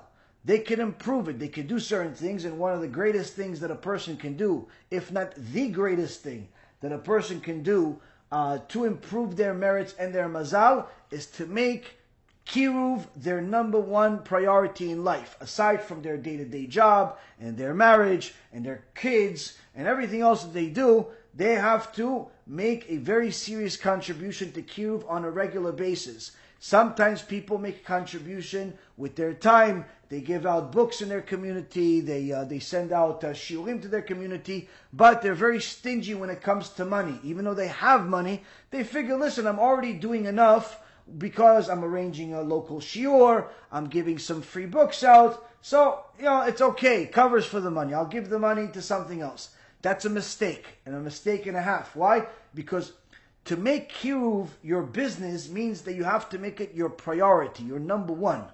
Your number one, meaning just like a person makes their business their number one, or their house number one, or their marriage number one, you also should make and have to make kiruv your number one if you want to get these extraordinary blessings. And this is what the Gemara in Masechet Sanhedrin, Perek Chelek, where Rabbi Eliezer ben Horkonos is asked by his students, what can we do in order to be saved from the birth pains of Mashiach, because there's going to be a lot of pain at the time of Mashiach itself. There's going to be all types of wars and horrors and so on. What could be saved? He says, prepare for it. How? By Torah and Gemilut Chasadim. Torah meaning you have to learn Torah and observe the Torah, and Gemilut Chasadim mean do the ultimate chesed. And there's no greater chesed than helping people do tshuva. So when a person understands, wait, everything is riding on this chesed, meaning I want to have the best chance in the world to not only see Mashiach, but also not to suffer at that time. In addition, I don't want to suffer through life. In addition, I don't want to have, suffering in my day-to-day, or lacking children, health problems, and all such other things. So I want to give myself the best opportunity that I can to improve all of those things, and there's only one ticket that will do all of that, and that's Kiruv. So if I am doing Kiruv by distributing books, or distributing USBs, or inviting a few people to the shurim, but I'm being stingy somewhere else, or if I'm just giving money, but I'm not distributing books, and I'm not arranging lectures. I figure that as long as I send a check that's easy for me to send, as long as I give a few dollars that's easy for me to send, that's fine. No. You have to make Kiruv a very big priority in your life. And a fool is somebody that knows the truth and simply ignores it. It's one of the things that unfortunately you see at times happen. You see at times happen, a person knows the truth, but they simply ignore it because they figure that, there's an exception that's being made for them. Don't be that person. Be a person that makes a Kiruv their priority. And again, it doesn't come easy, but neither does the blessing. But when a person brings that into their life, they bring things to a different level. The Zera Shimshon that you mentioned, by the way, also says that if a person wants to turn all of their sins into mitzvot, then they should do Kiruv, because doing Kiruv is the ultimate expression of loving God, and therefore, by getting to the point of doing tshuva from love, a person, the Gemara Masechet Yoma, page 86, says a person turns their sins into mitzvot. So the Zera Shimshon says, if a person makes Kiruv their priority in life, not just a good thing to do or an occasionally thing to do, but literally makes it a priority in their life, then they literally are doing tshuva from love. And they turn all of their sins into mitzvot. So of course, if a person understands the magnitude of this, they're not going to be stingy in any aspect. They're not going to be stingy with their time. They're not going to be stingy with their money. They're not going to be stingy with their skill set. They're not going to be stingy with anything, with their effort. They're going to be as generous as they can possibly be when it comes to Kiruv, because they know that it's for them. It's not for somebody else. They're not doing anybody else a favor more than they're doing to themselves. Because when push comes to shove, even if you say, listen, I learned Torah, but how much Torah do you really learn? Can you really go up to Shamayim and give a lecture for 180 days straight? No breaks, no bathroom, no eating? Can you speak for 180 days without repeating yourself and no jokes? How much Torah do you really learn? In addition to that, all the things that you did in your life that were sins, accidental, on purpose, remember, don't remember, do you really think you did tshuva to the point where you erased them? How much did you really erase? And even if you erased, did you erase them to the point where the tshuva was turned the intentional into accidental, so they're still on your account, but they're not as bad? Or did you really get to loving Hashem? Because, quite frankly, even Rabbi Nachman of Breslov says that even in his generation, he wished that people would get to a level of doing tshuva from fear. Because doing tshuva from love is simply impossible for the vast majority of mankind. In his generation, needless to say ours. So if a person is simply relying on their own Torah learning and their own basic mitzvah observance and their own actions, simply they're lying to themselves. Why? Because even if you learn Torah, did you really learn enough? You didn't waste any time. You didn't have any bitul Torah. You didn't have any kfirah. You didn't have all of the things that cause you to do things that are against the Torah. You didn't make certain sins that you forgot to even do tshuva for. When a person does Kiruv, he turns everything around. Why? Because now it's not just about my Torah learning. Certainly that's necessary. But it's not just about my Torah learning. Why? Because I'm getting Torah learning from all of the people that I'm helping do tshuva. So now every single person that's used this money and did tshuva because of it, every time they learn Torah, that goes to my account also. Every time he puts on tefillin, that goes to my account also. Every time he keeps Shabbat, that goes to my account also. Every time he gives tzedakah, that goes to my account also. If he gives tzedakah to kiruv himself, that goes to my account also. Literally, it's the never-ending. It's the never-ending reward. There is nothing else like it. So when a person understands that when they do kiruv, they're doing it for themselves, it becomes much easier to make it their priority, and it becomes much easier to leave the opportunity to make millions of dollars in Wall Street and become somebody that works for free. It certainly becomes easier. Why? Because you have a understanding what kiruv actually does for yourself, much more than what it does for other people. I believe Rabbi Nachman of Breslov said that if you stand under the kosher chuppah with your life choice, he or she is your destined soulmate. So how can you marry the wrong person? It's not about marrying the wrong person. It's first and foremost, a kosher chuppah is not just a chuppah that's something that you stand under. It's also what's around it. If you're going to have a mixed dancing wedding, immodesty, immorality surround that chuppah, certainly that chuppah is not kosher. That's number one. Number two, if the witnesses that are signing that ketubah, one of them is a mechalel Shabbat, or both of them mechalel Shabbat, then certainly it's not a kosher ketubah, it's not a kosher chuppah. Nothing is kosher about it. If the rabbi is a heretic because he brings missionaries to a shul, or because he believes that God needs you, or he doesn't believe in punishment, or he's simply one of these weirdos that just has his own form of Judaism, then you have obviously a very serious problem. Now, if a person does everything right, then certainly they're going to get a lot of blessings. The question is, what are they going to do with those blessings? What are they going to do with those blessings? Now, the Gemara in Masechet Sanhedrin says that all of Israel have a share of the world to come. So everybody has a share of the world to come that HaKadosh Baruch Hu already creates at the time He creates them. The question is, what will they do during their life in order to keep that share? A person simply takes the gifts that Hashem gives them and throws them in the garbage. Why? Because they do acts that make them lose Olam Haba. So, a person can marry their perfect soulmate, the perfect person, but they mistreat that person, or they mistreat Hashem, or they do all types of sins. So now that person is something that they end up losing. So it's not a matter of marrying the wrong person. It's a matter of what are we doing in order to maintain the right person? What are we doing in order to maintain the blessings that we did receive? Much more important than the unknown. Is there a contradiction between the Mishnah in Masechet Avot and the Pasuk in Kohelet, saying the one who is a Mizakeh Rabim, sin does not come to his hand, and there is no righteous person that doesn't sin? Very, very good question. So yes, there is a Mishnah in Masechet Avot says Kol Mizakeh Rabim en chet ba'al yado, person that helps people do tshuva, a person that does kiruv, sin does not come to their hand. And then on the other hand, the proverb says that there's no such thing as a person who doesn't sin. So the answer to that is as follows. When a person is doing kiruv, then that doesn't mean that they don't sin at all.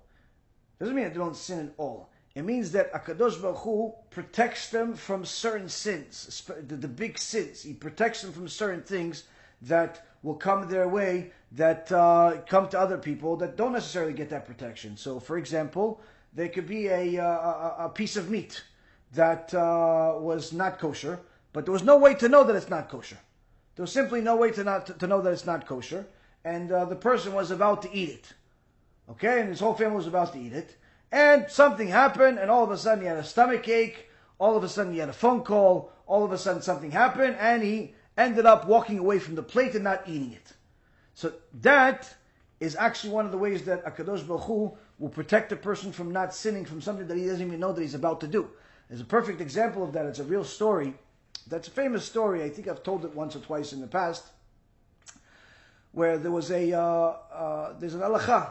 There's an halakha in the Torah that says that a Jew is not allowed to leave his meat unattended when there's a goy next to it. He's not allowed to leave it. Where if you have a kosher piece of meat, whatever that meat is, or food that you have, you're not allowed to leave your food unattended with some Gentile, even if that Gentile is a nice person and is cordial and is generous. Still, there's an halacha. Why? Because there are certain rules to the world. Kadosh Baruch Hu said, and this is one of them that the sages have taught us. Now, there was a person that was a frum Jew that learned this halacha and was very careful with all types of things.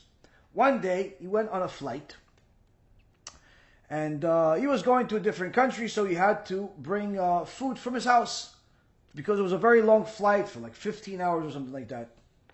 So he went on his flight, and as soon as the plane took off, after the plane stabilized, as everybody that has traveled overseas knows, typically the plane stewardess start bringing the food to everybody.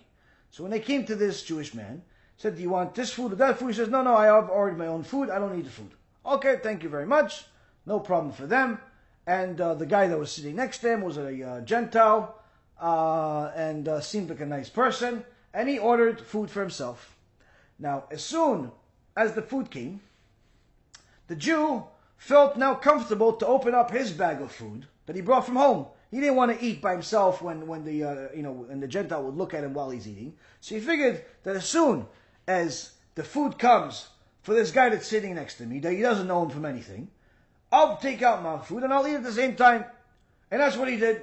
And he opened up his bag and he saw that his very righteous wife made him a nice, delicious sandwich and a burger in it, and a few French fries next to it, and a few this and a few salad, all types of wonderful things, like mamash, almost like he's home. So he opens up the bag and he realizes, oh, wait a minute, what am I doing? I have to wash my hands. It's bread. This is bread. I have to go wash my hands. But, if I go now, the bread, should I just, maybe wrap my hands and just say, you know what? Let me just do it. Oh, he overcame the test and he went to go wash his hands. As soon as he came back and he sat down and he's about to take a big bite of his delicious burger that his dear wife made him, he remembered the halacha that his rabbi taught him. You are not allowed to leave your food, your meat, unattended. And he realized that when he went to the bathroom, even though everybody else is busy with their food and their life and everything, which includes the Gentile that's sitting next to him, still, it's a violation of the halacha. To eat the sandwich is forbidden now. Yeah, but I'm hungry, and if I don't eat this, I have nothing to eat for another 10, 15 hours. This righteous Jew overcame the test again. Shut down his food, put it in a canister, and then put it in a bag. As soon as he did this, he was shocked to see the reaction by the guy that was sitting next to him. Oh, why'd you do that? What are you doing? So the Jew looks at him and says, what do you mean? What did I do? Why aren't you eating? I'm not hungry. No, come on. You open up the sandwich. You're going to eat. Why aren't you eating? He says, you wouldn't understand. Why wouldn't I understand? Why? You just wouldn't understand. Please, just it's okay. Leave me alone. Let me just rest. Please tell me. I want to know. I won't be offended. Can you please tell me why you're not eating? And the Jew tells him, listen, we have our Torah. You ever hear the Torah? He says, the Bible? Yeah, something. Bible, but just without the New Testament. But yes, we have a Torah. And our Torah teaches us that we're not allowed to leave our food unattended next to a Gentile. And when I went away to go wash my hands, I didn't realize that I was leaving the food unattended. So as soon as I came back, I realized that since I left it this way, I'm not allowed to eat it. So the Gentile says, what? Why? Why do you have this in your Torah? Why do your sages say that you're not allowed to eat this food? He says, because the sages said that you can never trust the Gentile because lest he change your meat and put something not kosher in it. And at that point, the Gentile's face literally turned white. literally turned white. He couldn't believe what he just heard. And he says, you are the chosen people. You have the truth. So the Jew says, thank you, I know. He goes, no, you don't know.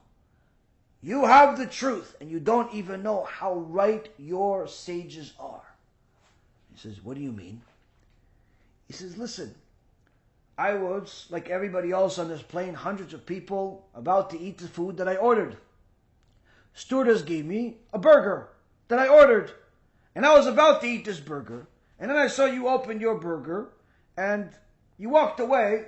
So I got a better look at your burger. And I said, why is he eating a different burger? Where did he get this burger? Why do I have this burger? And for whatever reason or another, your burger looked better to me. So I said, what's the difference? Burger is a burger. And I switched your burger with mine. Your sages were right. Because you listened to them, you didn't eat my non-kosher meat. So this is, Rabotai, one of the things that a person would never know in their right mind is a possibility that it could even happen to them. But there are many, many things that a person who does kiruv gets protected from, where simply they have a special protection from Hashem from certain things that other people will not get. Now, certainly they could still sin. But the sin doesn't get to them like it does to other people.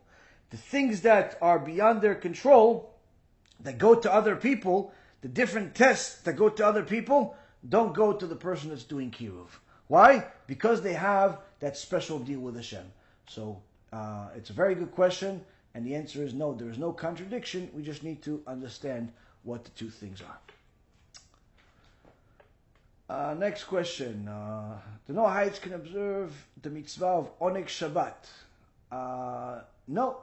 There's two observance of Shabbat is only for the Jews. It is not for Noahites. It's not for non-Jews. The Rambam says that and the Gemara says that a Noahide, a Gentile that observes Shabbat, gets themselves, instead of a mitzvah, they get themselves a heavenly death penalty. It's because it's considered stealing. And one of the 7 Noahide laws is the prohibition of stealing. And the punishment for stealing for a Noahide is death penalty.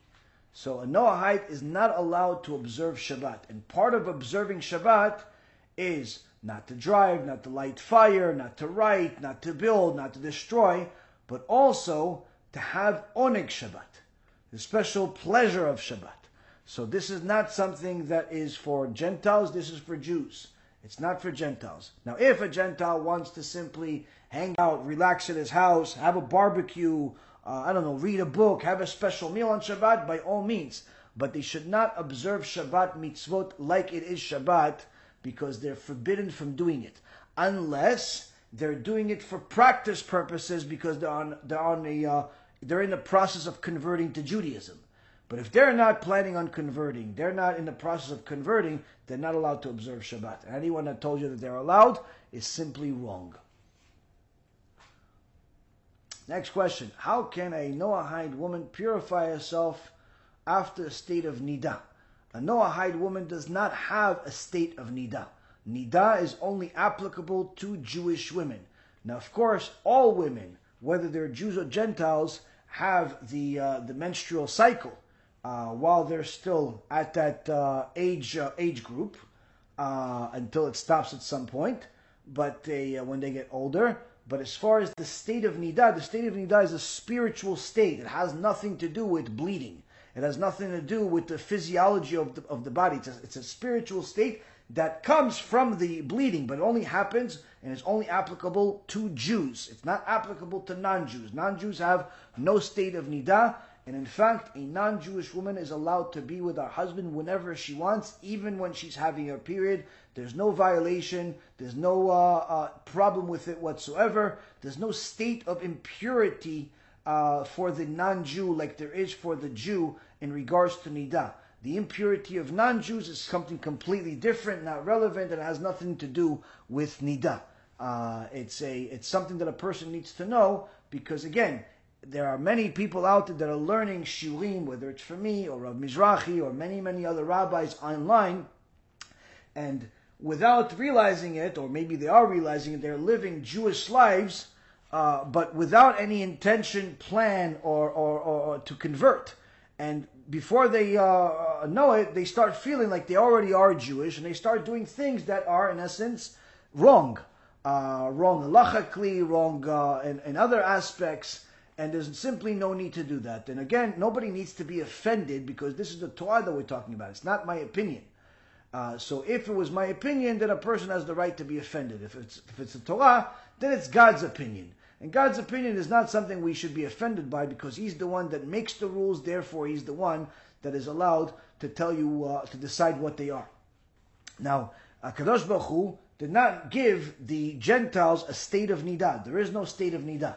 The menstrual cycle has something to do with pregnancy and so on. It has nothing to do with the state of nidah. So a woman that's a Gentile, that is has a menstrual cycle, she can even be with her husband during that time if she pleases to, if she finds it disgusting, or her husband finds it disgusting, or whatever the case is. Obviously, they don't have to be together, but as far as to observe family purity like the Jews do, certainly she should not do it.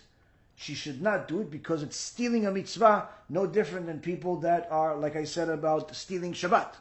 Now, if she chooses not to be with a husband during the time that she has her period, no problem. But if she decides that she wants to act like she's Jewish and start observing the family purity, waiting several days to stop bleeding, then waiting more days to have the clean days, and then go to some body of water, or chas v'shalom go to an actual mikveh and dip there, this is a very serious problem. So the point being is that a person needs to know where they stand, and they need to act accordingly. Why? Because when you do, that's you serving your purpose, that's you serving your Creator.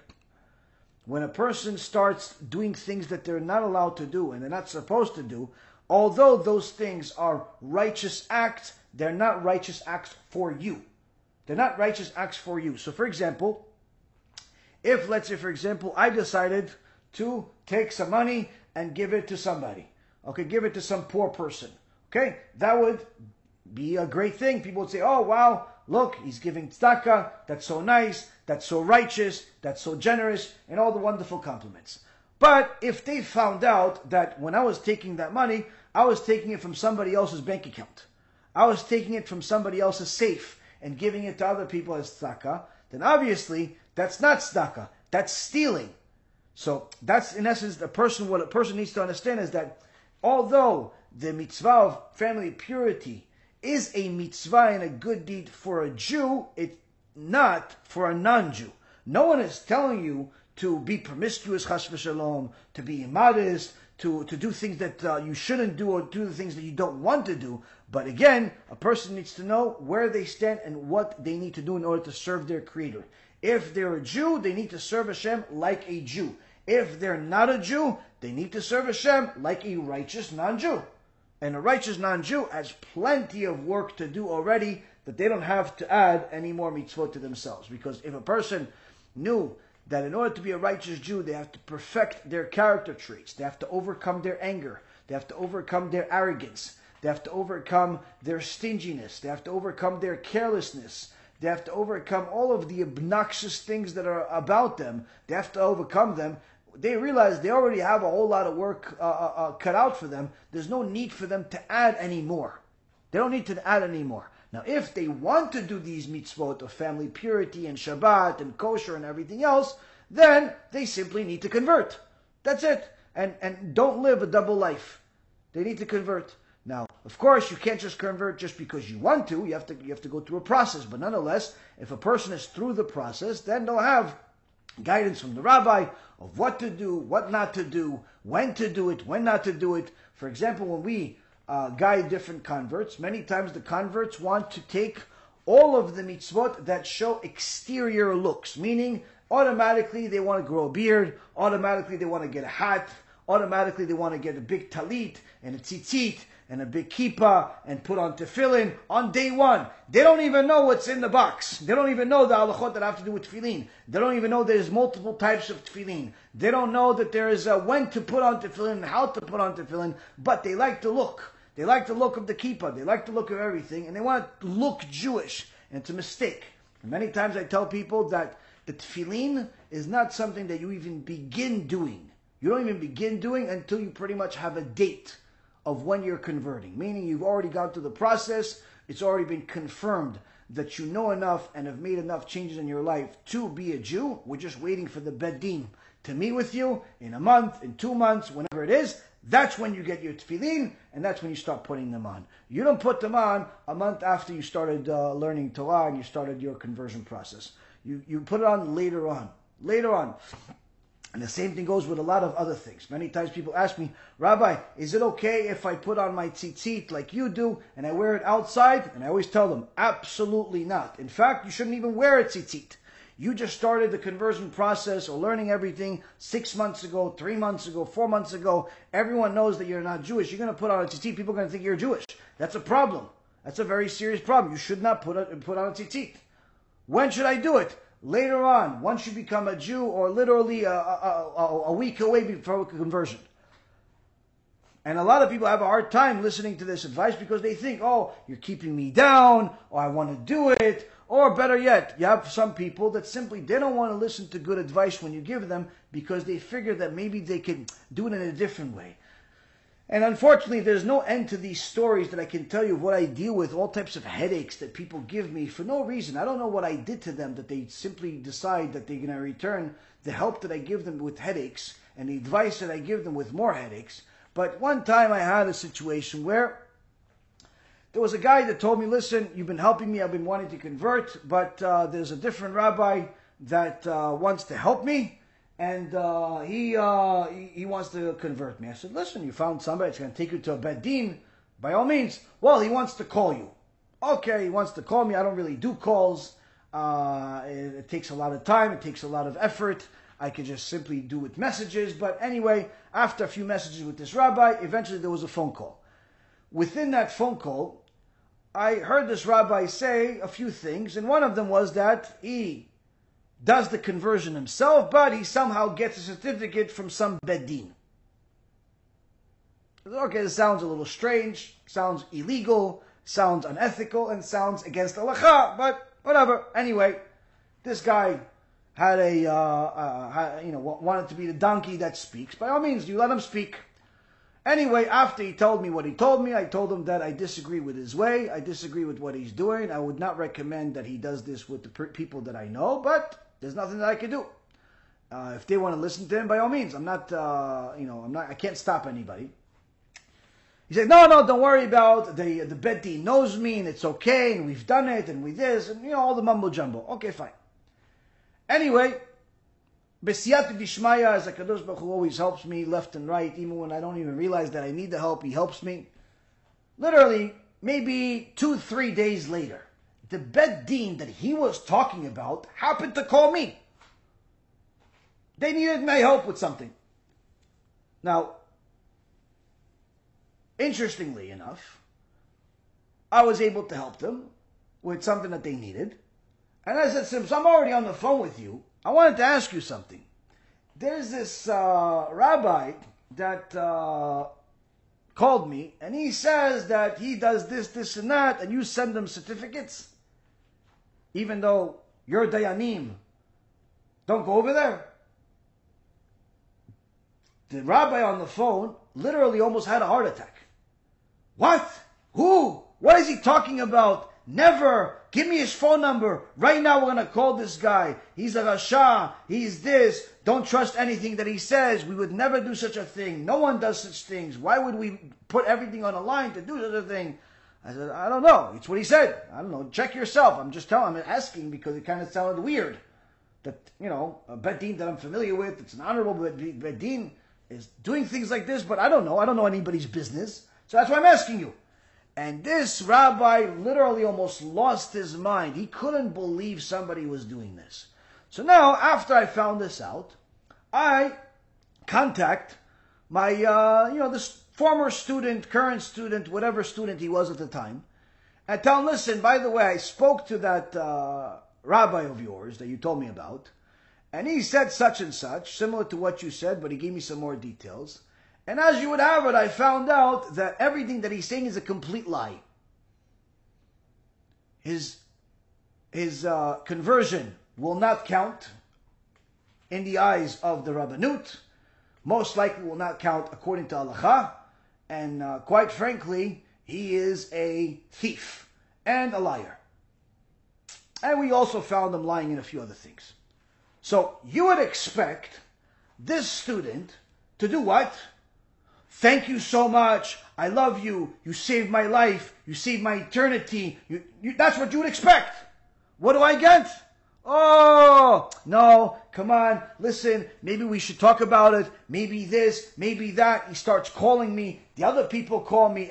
What do you want from my life? I'm trying to help you.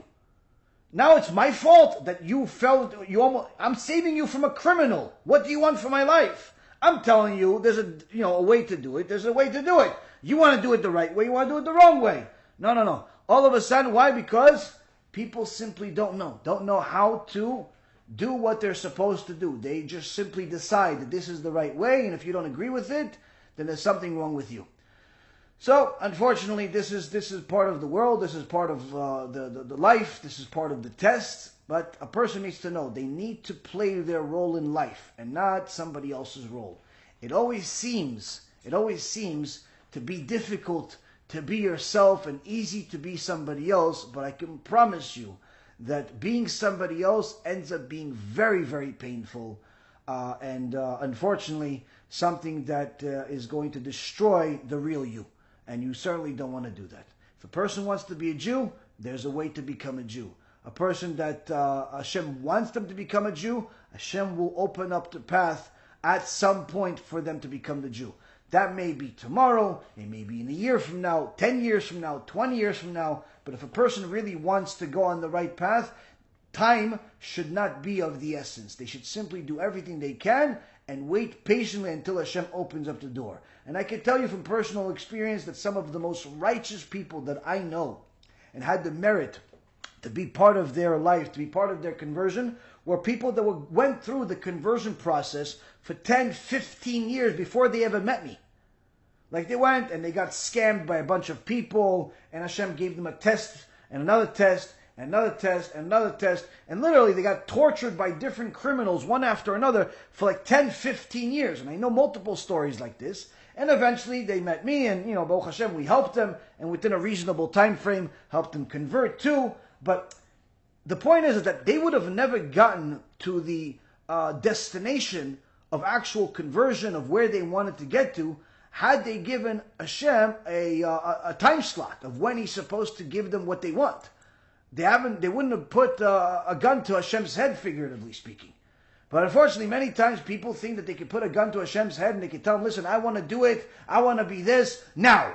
And if you don't do it the way this way, then I'm going to do it in a different way. I'm going to beat the system. You're not beating anybody. You're not beating anybody. And when Hashem wants a person to be successful in something, whether that's through conversion or business or marriage or having children or whatever it is, Hashem will be the one that gives you the key to open the door. If He doesn't, no power in the world will make it so. And I have several stories that I literally got over the last month and a half, 2 months since I came from Israel. A couple of people that went a different path.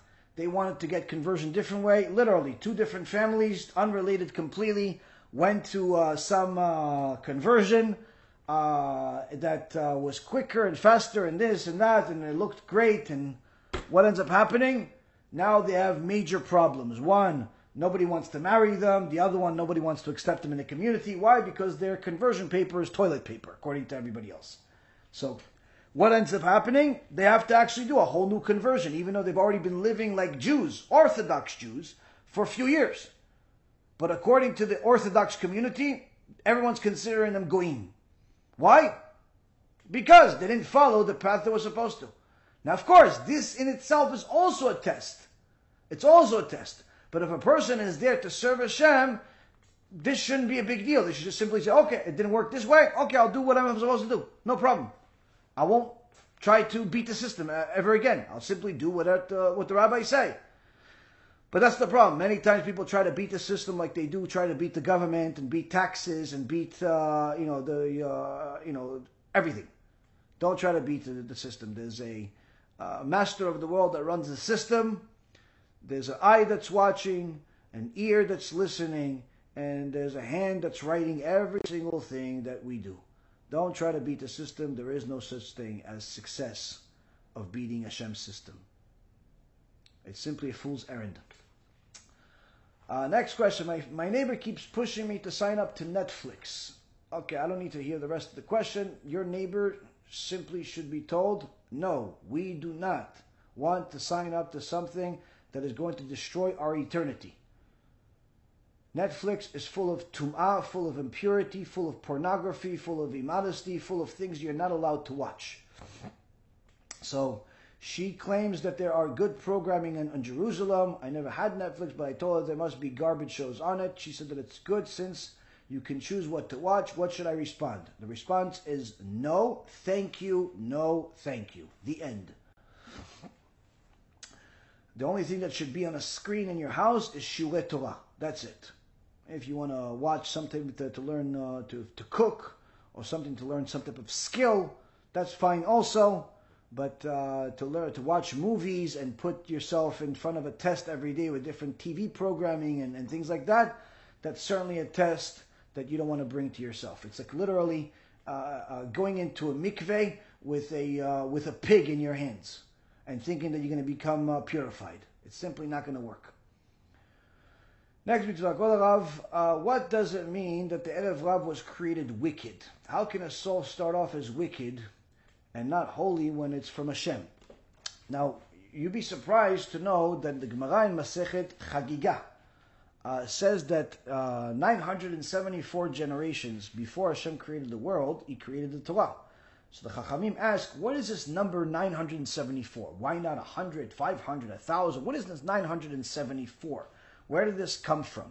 So initially, the Gemara says that initially, HaKadosh Baruch Hu was going to give the Torah 1,000 generations after creation. But He saw that the original souls that were going to come into this world were so wicked, and without Torah, they simply would lose their right to exist over and over again, similar to the generation of Noach. And it's simply the world wouldn't be able to continue. So instead of bringing them all into the world, these souls that were without Torah, in so many words, wicked souls that Hashem created them. They are bad, but from the Tum'ah, you could also get sparks of Kedusha. This is a whole Kabbalistic shiur that maybe one day we'll have the merit to do. But the point being is, these types of neshamot, Hashem says that if I bring them all into the world, right away they'll destroy the world. So what do? I'll put them in every generation like seasoning. And every generation has some Erev Rav that is from those generations. And Hashem, what He did is that instead of giving the Torah 1,000 generations after creation, He gave the Torah 26 generations after creation, and gave, because the world wouldn't have survived any longer without the Torah. And but at the same token, to give it right away. Wasn't possible because there was no nation yet. No nation to earn it, no nation to want it, and so on. But these particular souls had to be spread throughout the generations and sprinkled like seasoning. And from them came many things that are bad, but also many things that are good. One of the Chachamim asks in the Gemara, why did Hashem create Edom? Edom, from them comes Amalek. Kadosh Baruch Hu knows that this Edom is going to destroy the Bet HaMikdash. It's going to be the ultimate enemy of Hashem. It's going to be Amalek. It's going to be Haman. It's going to be all the evil things in the world. Why would Hashem do such a thing? So the Chachamim say, HaKadosh Baruch Hu knows the beginning, the middle, and the end of everything. And HaKadosh Baruch Hu told us, what? I saw that from this Edom will be one day Rabbi Meir Baal HaNes. And for him, it was worth it for me to create Edom. Meaning, Rabbi Meir Baal HaNes was so righteous was so extraordinary, was so holy, that it's worth it to bring the enemy of Am Yisrael, the enemy of God, the Holocaust, the Inquisitions, the destructions. Why? For this one tzaddik. For this one tzaddik. That's how much Hashem loves the tzaddikim. So the point is that there are certain good things that came from Edom, like Rabbi Meir Baal HaNes, who was a convert. His parents were converts. And of course, there are many other righteous people that came from Edom, such as Shmaya and Avtalion, were also converts. Rabbi Akiva, his parents were converts. His father was a convert. Rabbi Meir Baal HaNes, like I said, Ruth, the grandmother of Mashiach, the grandmother of David HaMelech, she was a convert. Yitro was a convert. All of these people came from foreign nations, many of them being the enemies of God.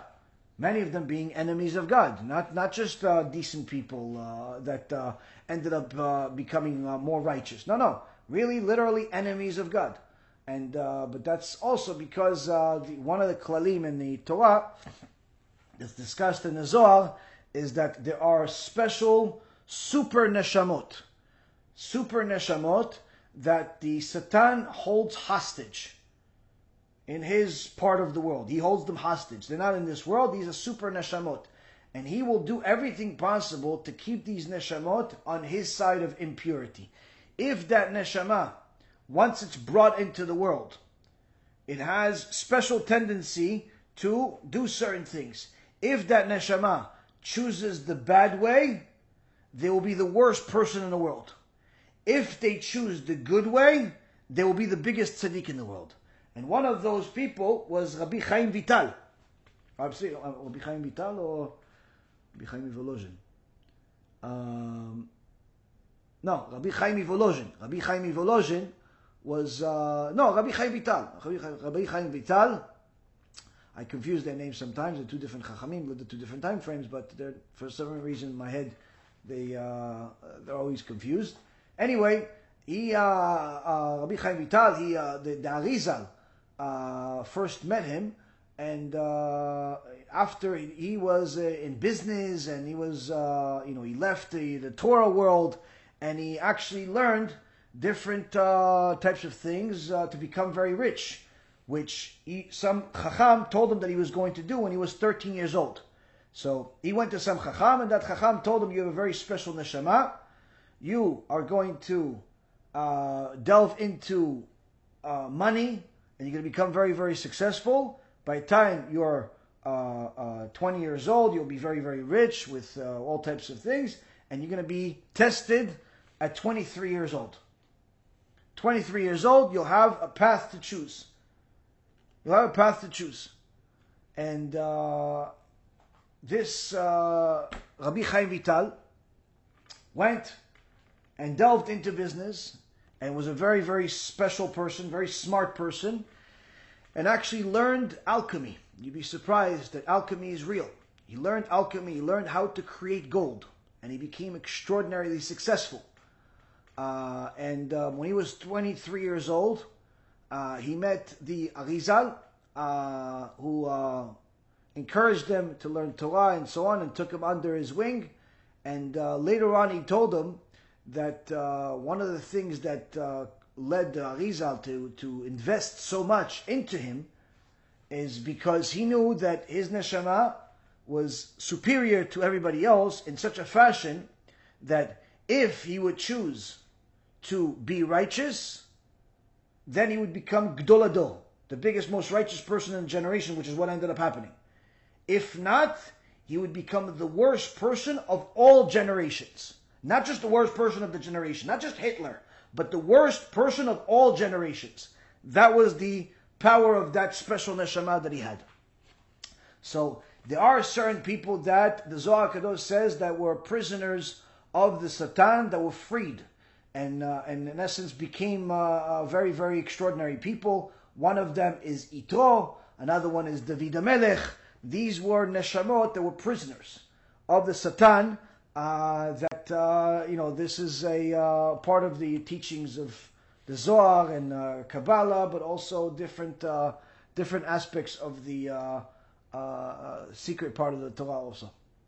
But also, Midrashim and so on talk about it too, in different Chachamim. But point being is, Hashem creates everything. He creates both the righteous and the wicked because these are all simply tools that He uses in the world.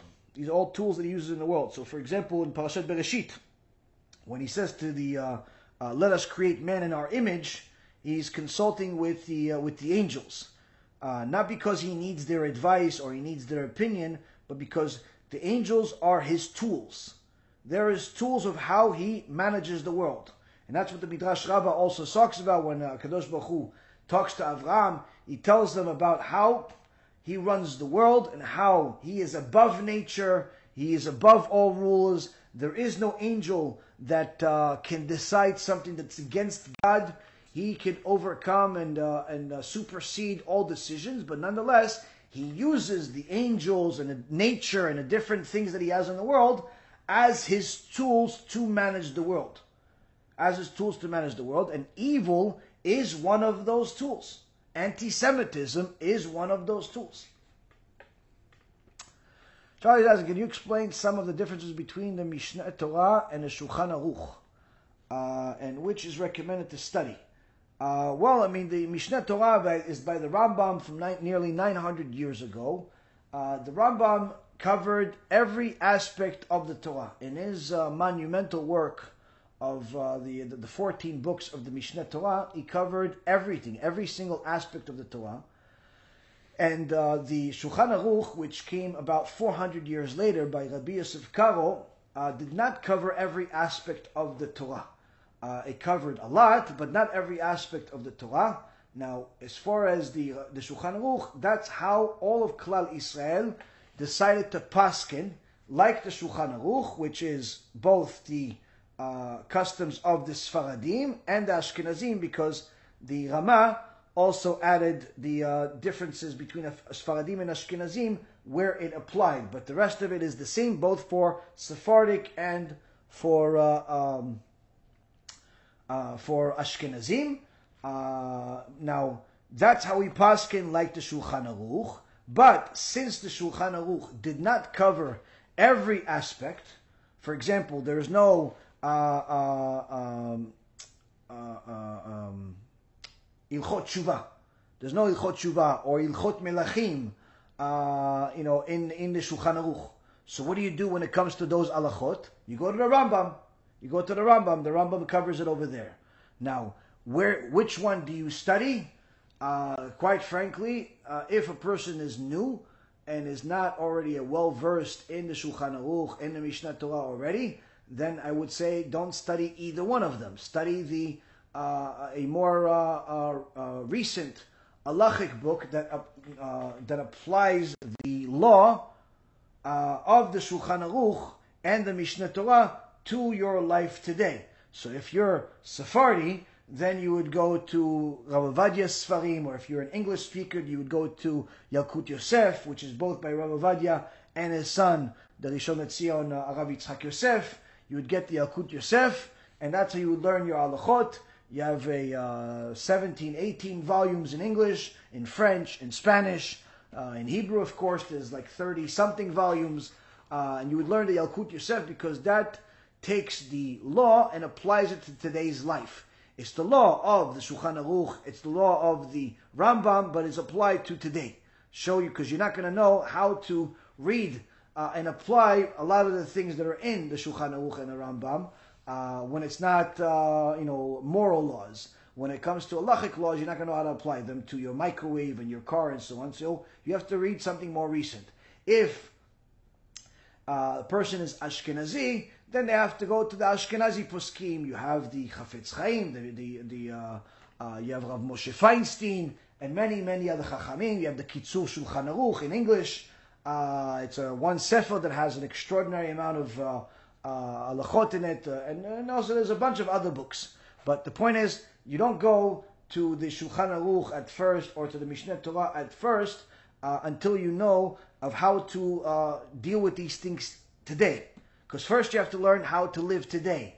Then, after you learn how to live today, you go further with the sources of how they got what they got today. Where's the source? Then you see, the Yalkut Yosef, or the Chafetz Chaim, or Rav Moshe Feinstein, or Rav Avadia, or any of the other Chachamim that wrote Sfarim, they paskin this way, and when they paskin, they give you a source. Where is their source? And you'll see, they got this answer, this halacha, regarding cars, or microwave, or electricity, or food, or whatever it is, Pesach, or whatever it is, they got it from, they're quoting the Shulchan Aruch. Oh, so let me go see what the Shulchan Aruch says. And you study the Shulchan Aruch, which is a completely different way of learning, than the way the books are written today. But nonetheless, you go to Shulchan Aruch, and Shulchan Aruch also quotes. Where did he get it? Nearly 90-something% of the Shulchan Aruch is the Rambam.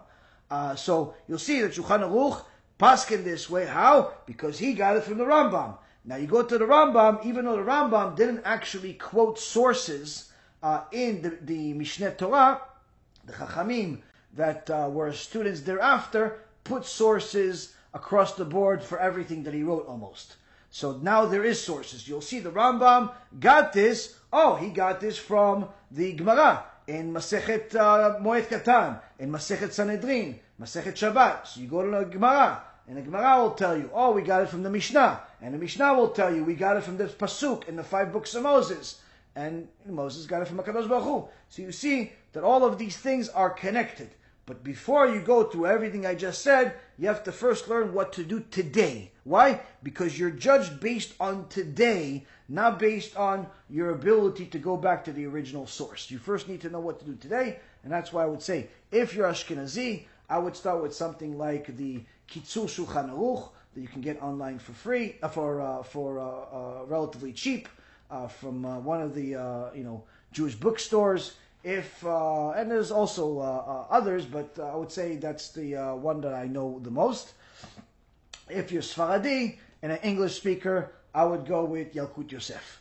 If you're a Hebrew speaker, native Hebrew speaker, perfectly Hebrew speaker, and you have the ability to study, I would still recommend to go to Yalkut Yosef. But just the Yalkut Yosef in Hebrew, it's much more extensive.